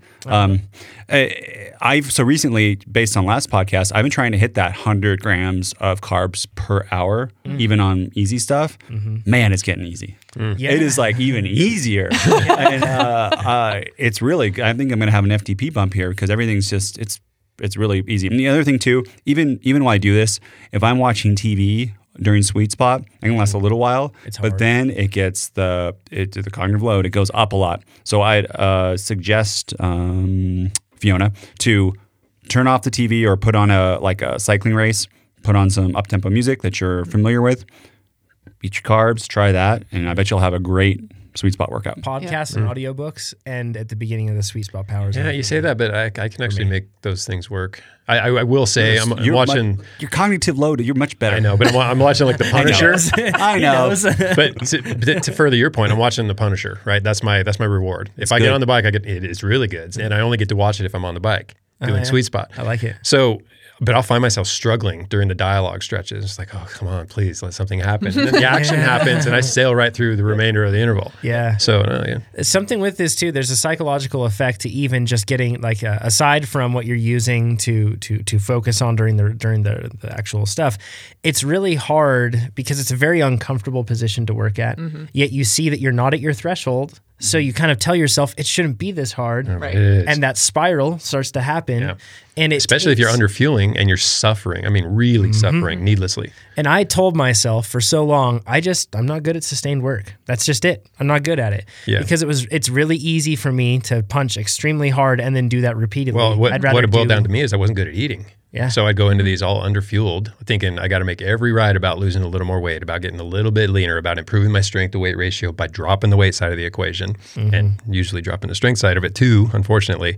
But I just wasn't fueling well enough for rides like this. So what I do, gravitate towards stuff where I can go long and slow and just burn fat, or where I can go short and hard and get through a workout in 45 to 50 minutes and be done with it before I actually do run out of gas. Yeah, and there's this part of, so you've conditioned yourself in one reason or another to believe a certain way, and that could be because of not getting enough fuel, anything else like that. But there's a big thing that I see with a lot of people with sustained work, or you see it on the opposite end too, with really high intensity work or like VO2 work, something like that, where a person has just told themselves, I'm just not good at it. Right. And if you tell yourself you were just not good at a specific type of workout, I would be very comfortable betting on your performance being just not good at that specific workout that you end up doing. And unfortunately, Sweetspot is one of those things because if you're not good at sustained efforts, if you don't have good muscle endurance, you're not going to be a good bike racer. Yeah, and it can be trained, and you can go through it. Everything can be trained. Yes. Everything can be trained. You can improve at everything. It doesn't mean that, I'm 5'10", I might never be a climber like Mara Abbott, but I can train my climbing. I can get better at my climbing. Yeah. So that's kind of the cool part about being an amateur. We talk about that a lot of the time, but like, be a climber for a year. You may not be the fastest, Just but work it doesn't on it. matter because you're not paid to do it, right? Yeah. But with this sort of thing, as soon as we started doing TT training, I decided to turn that part of my brain off that said I was bad at this sort of workout. And they got to the, they're never easy, but it got to the point where it's no more difficult than any other workout that I was doing of a different sort of structure. And just because it doesn't come easily doesn't mean you're not good at it. It's supposed to be hard. And if you're mentally put yourself in that mindset, this is going to be hard, it'll actually feel easier. Yeah. No, I'm doing it right now. Like I said, you're like, oh, this longest is how it's layoff supposed to feel. I've ever endured, and I'm going through all the throes of learning to ride a bike again, or learning to suffer on a bike. My butt's sore. I'm looking at my watch, thinking my power meter's got to be off. Checking my Garmin, looking at his power match on. I mean, something's not right here. Right. No, I'm just out of shape. But I've committed to it, and I know it's going to be rough for a little while, and it's starting to feel a little bit easier with each workout. So, deeper level of empathy, everybody. already. I'm more in tune with what y'all are going through. You know what's great about that is you develop a deeper sense of respect for your fit self.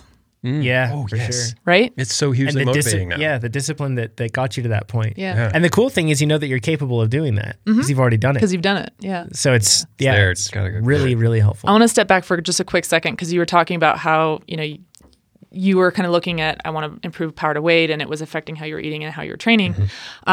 Really, really great quote. And this comes from Dotsie Bouch, who's silver medalist on the track. She's an incredible athlete. And she said this to me, we were giving a clinic together, and it's just stuck with me, and I think it's so perfect. Just don't ever diet on the bike. Wrong time. Just don't do it. A lot of people, pithy, but might perfect. Get into the sport because you want to lose weight or you want to, chase a better body composition, and that's awesome. And certainly that will help performance metrics. But the time to do it is not on the bike. Don't ever diet on the bike. That's awesome. It sounds easier, but... Yeah, we're going to close on that. That was great. I have nothing to add beyond that. Thank you, Amber. Yeah. And thanks everybody for listening or for joining us live. We're going to cover a few of the live questions that you've submitted. Once again, if you're just listening to this on a podcast, if you're able, you can check it out and join us live, but you can also join or see I don't know if you really want to see us, but you can see us as well on YouTube and Facebook. You can join in after the fact. It's all posted up there on archive, so you don't just have to join us live. Plenty of folks saying kudos on bringing Amber back. The difficulty is Amber lives in Connecticut, not in Reno. So it was a very quick flight this morning. Just joking. She was still here. So it makes it more complex. Let's see. My dad said hi back. Oh, he's listening. Hi, Dad. He's listening. Hi, Nate's dad. Okay. Man, lots of discussion on intermittent fasting. Lots of people talking about it. It's a super common thing.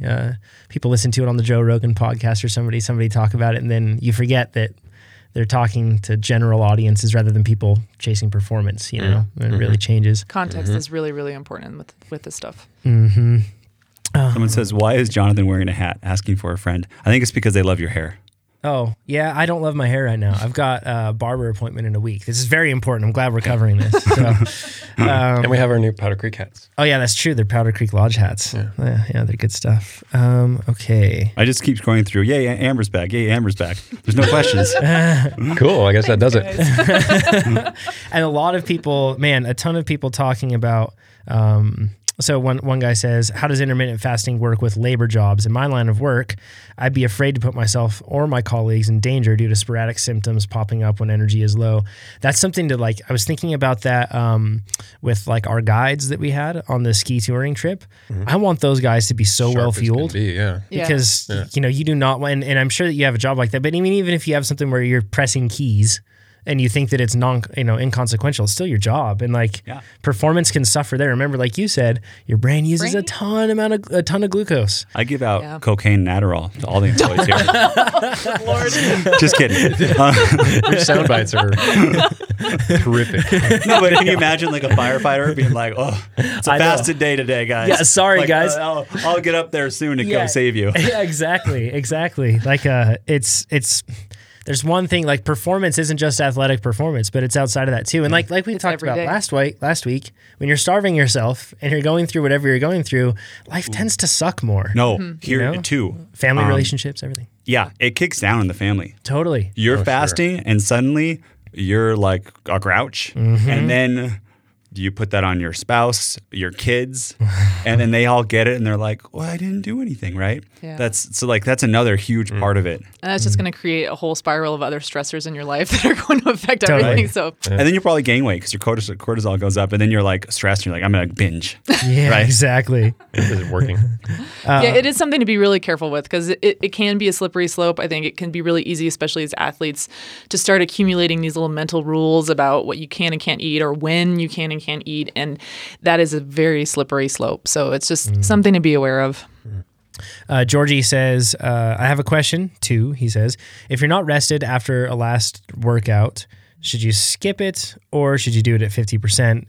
I figured, Chad, we should run through the cascade that we have of basically adjustments you make to a workout on that. And then we'll get into the second one after that because it's unrelated. So if you're not feeling like you can finish it, what do you recommend? It kind of depends on the intensity of the workout. So low intensity workouts basically just cut it short. I mean, if you're not even fresh enough to maintain a low workout intensity, you're just too tired to be on the bike. So probably good just to scrap it. With high intensity, the intensity is what derives the change or the stimulus. It's the stimulus that provides or leads to the adaptation we're seeking. So it's really important that that intensity stays pretty close to where we've pegged it. So if you can't do it, dropping the intensity might actually miss the goals of that workout. So you're really not doing yourself any service and probably just furthering your fatigue in the process, which sets the stage for the next couple of workouts, et cetera.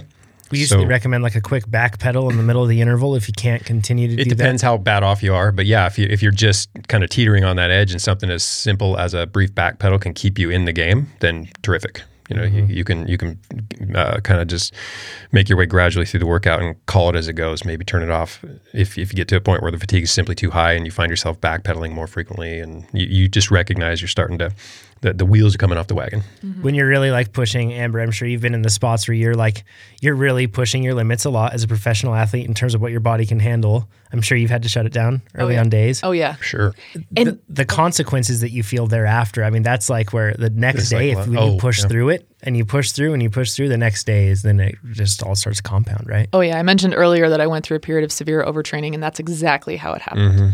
I was working with a coach who was a phenomenal coach, and it's so clear in hindsight, but at the time what was happening was I was really tired and I was struggling with motivation to get on the bike, and my coach was this amazing motivational speaker.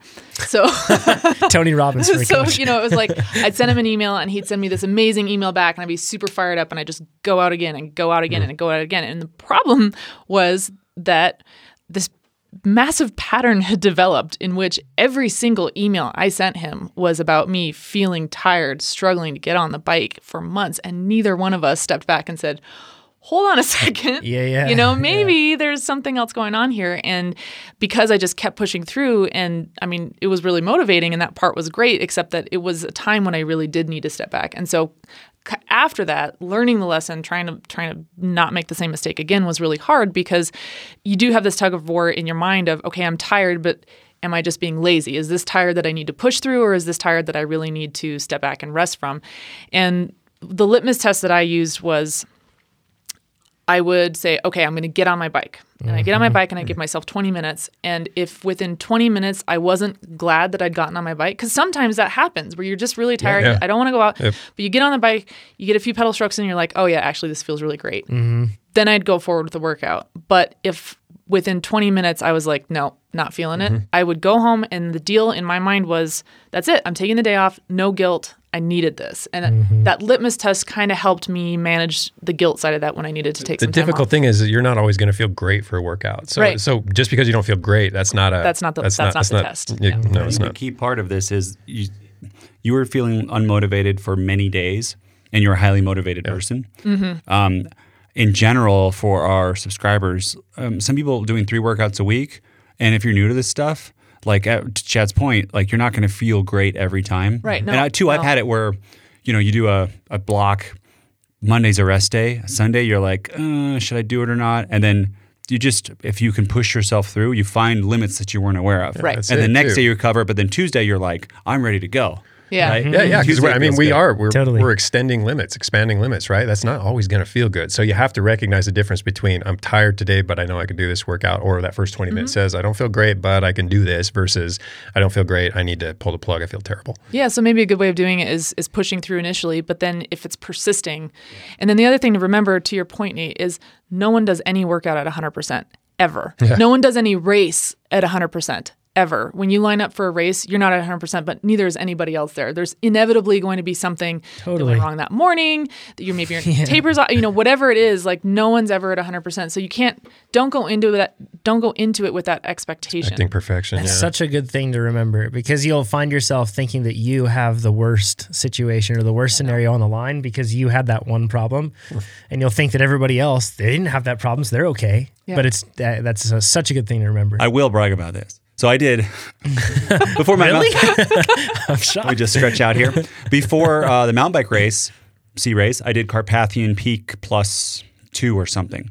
which is described roughly. I think it's 12-minute over-unders where you spend like a minute over, but the ramp is also Peaking above. Yeah, and I think there's like 4 of those or something, or 3. It's hard. It's a big one, but I wanted to also see, I want to see like, could I do a race the next day? Can I put power out? And I knew I was going to have a recovery week after that. So that's, I actually. And it's a low priority race. So people asked me in Strava, like, why the heck did you do that? But I had a whole recovery week afterwards. So I'm like, I'm not going to put myself, I don't think I'm going to do long-term harm by doing this. Right. Maybe that was week 1 of a plan, it would have been bad. But it was cool. And I could actually, like, it gave me confidence, right? Like I could, even with that, the next day, I could still put out power and race after doing over-unders. And this is a great example of why not to wait to race until you feel like all of the stars are aligning, because it's actually a really great confidence booster to show up and know that everything went wrong and you can still deliver a respectable result. And I think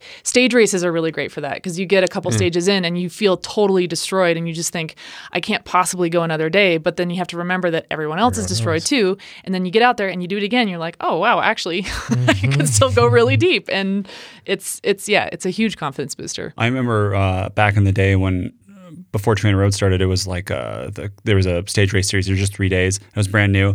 And at work, I was complaining to everybody, like, I can't do this. Oh my goodness! And it was only 2 workouts in a row, right? Yeah, it was like an hour-long race and like a 20-minute TT, and I was just mad, wrecked. But then I came in, and I won the last crit, and I was like, oh, there you go. Like, and I felt though like this is, I don't know, I felt like death. Like I should just go to sleep.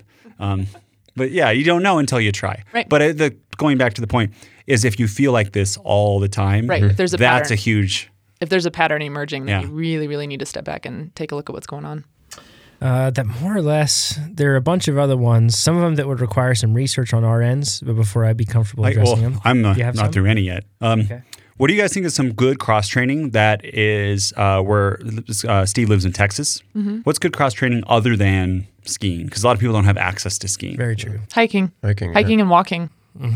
Yeah. I've seen like a lot of people mention, or a lot of mountain bikers, you see them spending time on a dirt bike, and I want to assure people that's just purely for fun. There's no real physiological benefit they get from that. You just run a pretty high risk just because injuries happen pretty regularly in that sport, speaking from experience. But I honestly think, like, with the cross-training side of things, you could see something as soccer as being beneficial just due to the lateral movements that you get with that. You're never running straight, hardly. I mean, if you're a really good soccer player, you might be able to run straight, but chances are you're going to have better people playing with you. So you're going to be spending a lot of time running sideways and doing a lot of dynamic movements that'll build you out rather than just that single plane movement. I like basketball. Basketball's another good one. Whatever sounds fun, honestly, because the really important piece of it is that mental break. And if it's something that's really fun and engaging for you, that's going to be so much more effective than, trying to go slog it out on like the Stairmaster or something. Please don't do that. Kevin has a good question. I'm going to put this as a principle. If you have 2 or 3 races a day, is it better to kind of race with the slower people to get more points, or to race with the faster people to improve your skills and handling? Do Depends both. on where you're at. Do both. Yeah. Because if you can. Yeah, I think this is a really important thing for anybody who's looking to progress in the sport. You really have to balance races that are going to build your confidence and races that are going to really challenge you and put you outside your comfort zone. Because if you're, let's say, Cat 3 racer, for example, and you have the options to race, lower categories or higher categories, you're going to learn so much more from racing against the higher categories. Just in terms of positioning, pick a Cat 2 or Cat 1 rider to follow through a crit. You're going to learn a boatload from that. But at the same time, that's different from learning how to win a race. And you're not going to learn how to win a race necessarily in a P1-2 crit if the level is that, if you've just upgraded, for example. So I really think it's important to stay in the category that you're in until you can win a couple races, because the sense that you can win races and learning how to win races is something that will carry forward with you. But it's always good to challenge yourself by competing against people who are better than you. Always, always. You'll know you're ready to move up when you get bumped up. I mean, it sounds simple, but that's honestly. I'd prefer people went that way. Yeah. I mean, get a ton of experience, learn how to win a race. Yeah. And then let them advance you rather than this mad dash to get your Cat 1. Yeah. Take your ego out of it. I mean, the whole thing is going to be a learning process, and you're better off accumulating a lot of skill going up into the next category than, really, really pushing it. And then you feel like you're behind the 8 ball the whole time. Risa has a question for you, Amber. She says, in the situation where you had the relationship with your coach that was just putting you deeper into a hole. Yeah. She says, what specifically made you realize that you were fatigued rather than just not motivated? Differentiating between the two. They're highly correlated. And sometimes there are times when I'm really tired, but I'm still really motivated. And when I'm tired and unmotivated, that's when I start thinking, I need to start really paying attention to what's going on. And that's where I start asking myself questions like, have I been eating enough lately? That's a really quick and easy way to, if you haven't been eating enough carbohydrate, that's an instant fix. So that's one thing. But, start thinking about what's going on in your life. Are you not sleeping well? Are there stressors in your life off the bike that maybe you're not accounting for in terms of determining how much recovery and nutrition you need? Start just kind of looking for those balances. And then if a pattern starts emerging over a period of time, that's when it starts to get really bad. And the way that, for me, it was going on over the course of a season. But, I was a professional, so I had to keep racing. It was just, in each race I was doing, I was feeling worse and worse, performing worse and worse. And that got in my head and it created this whole downward spiral. But I didn't really have an opportunity to step out of that. And because I hadn't gone through this before, I had convinced myself that I just needed to keep training harder, which is a really, it's a more common problem than you might think. And so for me, what ended up happening was I had to get through the whole season. And by the last race, I was done. Like, I was so excited to cross that finish line and just chuck my bike in the van. And I didn't look at it for 2 months. And after 2 months of not touching the bike, which is not normal for me, usually a couple weeks and I start getting really antsy and want to ride again. After 2 months of not touching the bike, I still didn't want to. And I finally then at that point was like, okay, something is really, really, really wrong. I'm not just tired. And I went to the doctor and we did some blood work and it was like, everything was out of whack. And then it was like, okay, really proactively, healing from that. And that what did you do? That takes a long time. How long was that road back, first off? It was a long road. I would say it took over a year to feel normal again.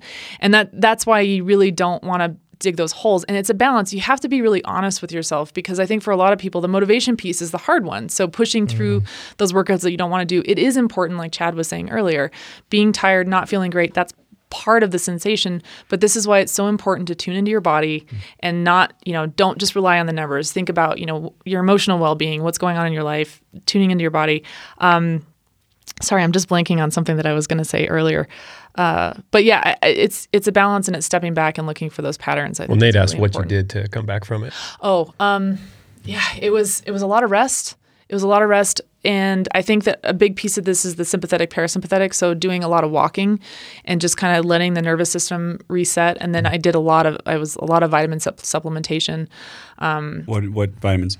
Vitamin D, vitamin B was a big part of it for me. I had what they call macrocytic anemia, which is where your hematocrit looks normal, but actually your red blood cell count is low. So the hematocrit, the way they do it is they centrifuge your blood and they kind of look at, visually in the tube, there's a percentage of white blood cells and a percentage of red blood cells. So they can say the percentage volume of your blood is so many red blood cells. But what was happening was my blood cells were enlarging abnormally. So it actually looked like I had a higher hematocrit than I did. My blood cell count was actually really low. So I was functionally anemic. And that has a lot to do with vitamin B intake. So that was a big one for me. And then it's just giving your body time and rest to let the endocrine systems come back on board and rebalance because my hormones were completely out of whack. And that was a big one. And that's just time and rest. How many people are probably in that boat, but they don't have a lifestyle that forces them to like push performance to that level. So they just kind of like think that's probably the existence. You know what I mean? Like, cause it can happen in a lot of ways, especially like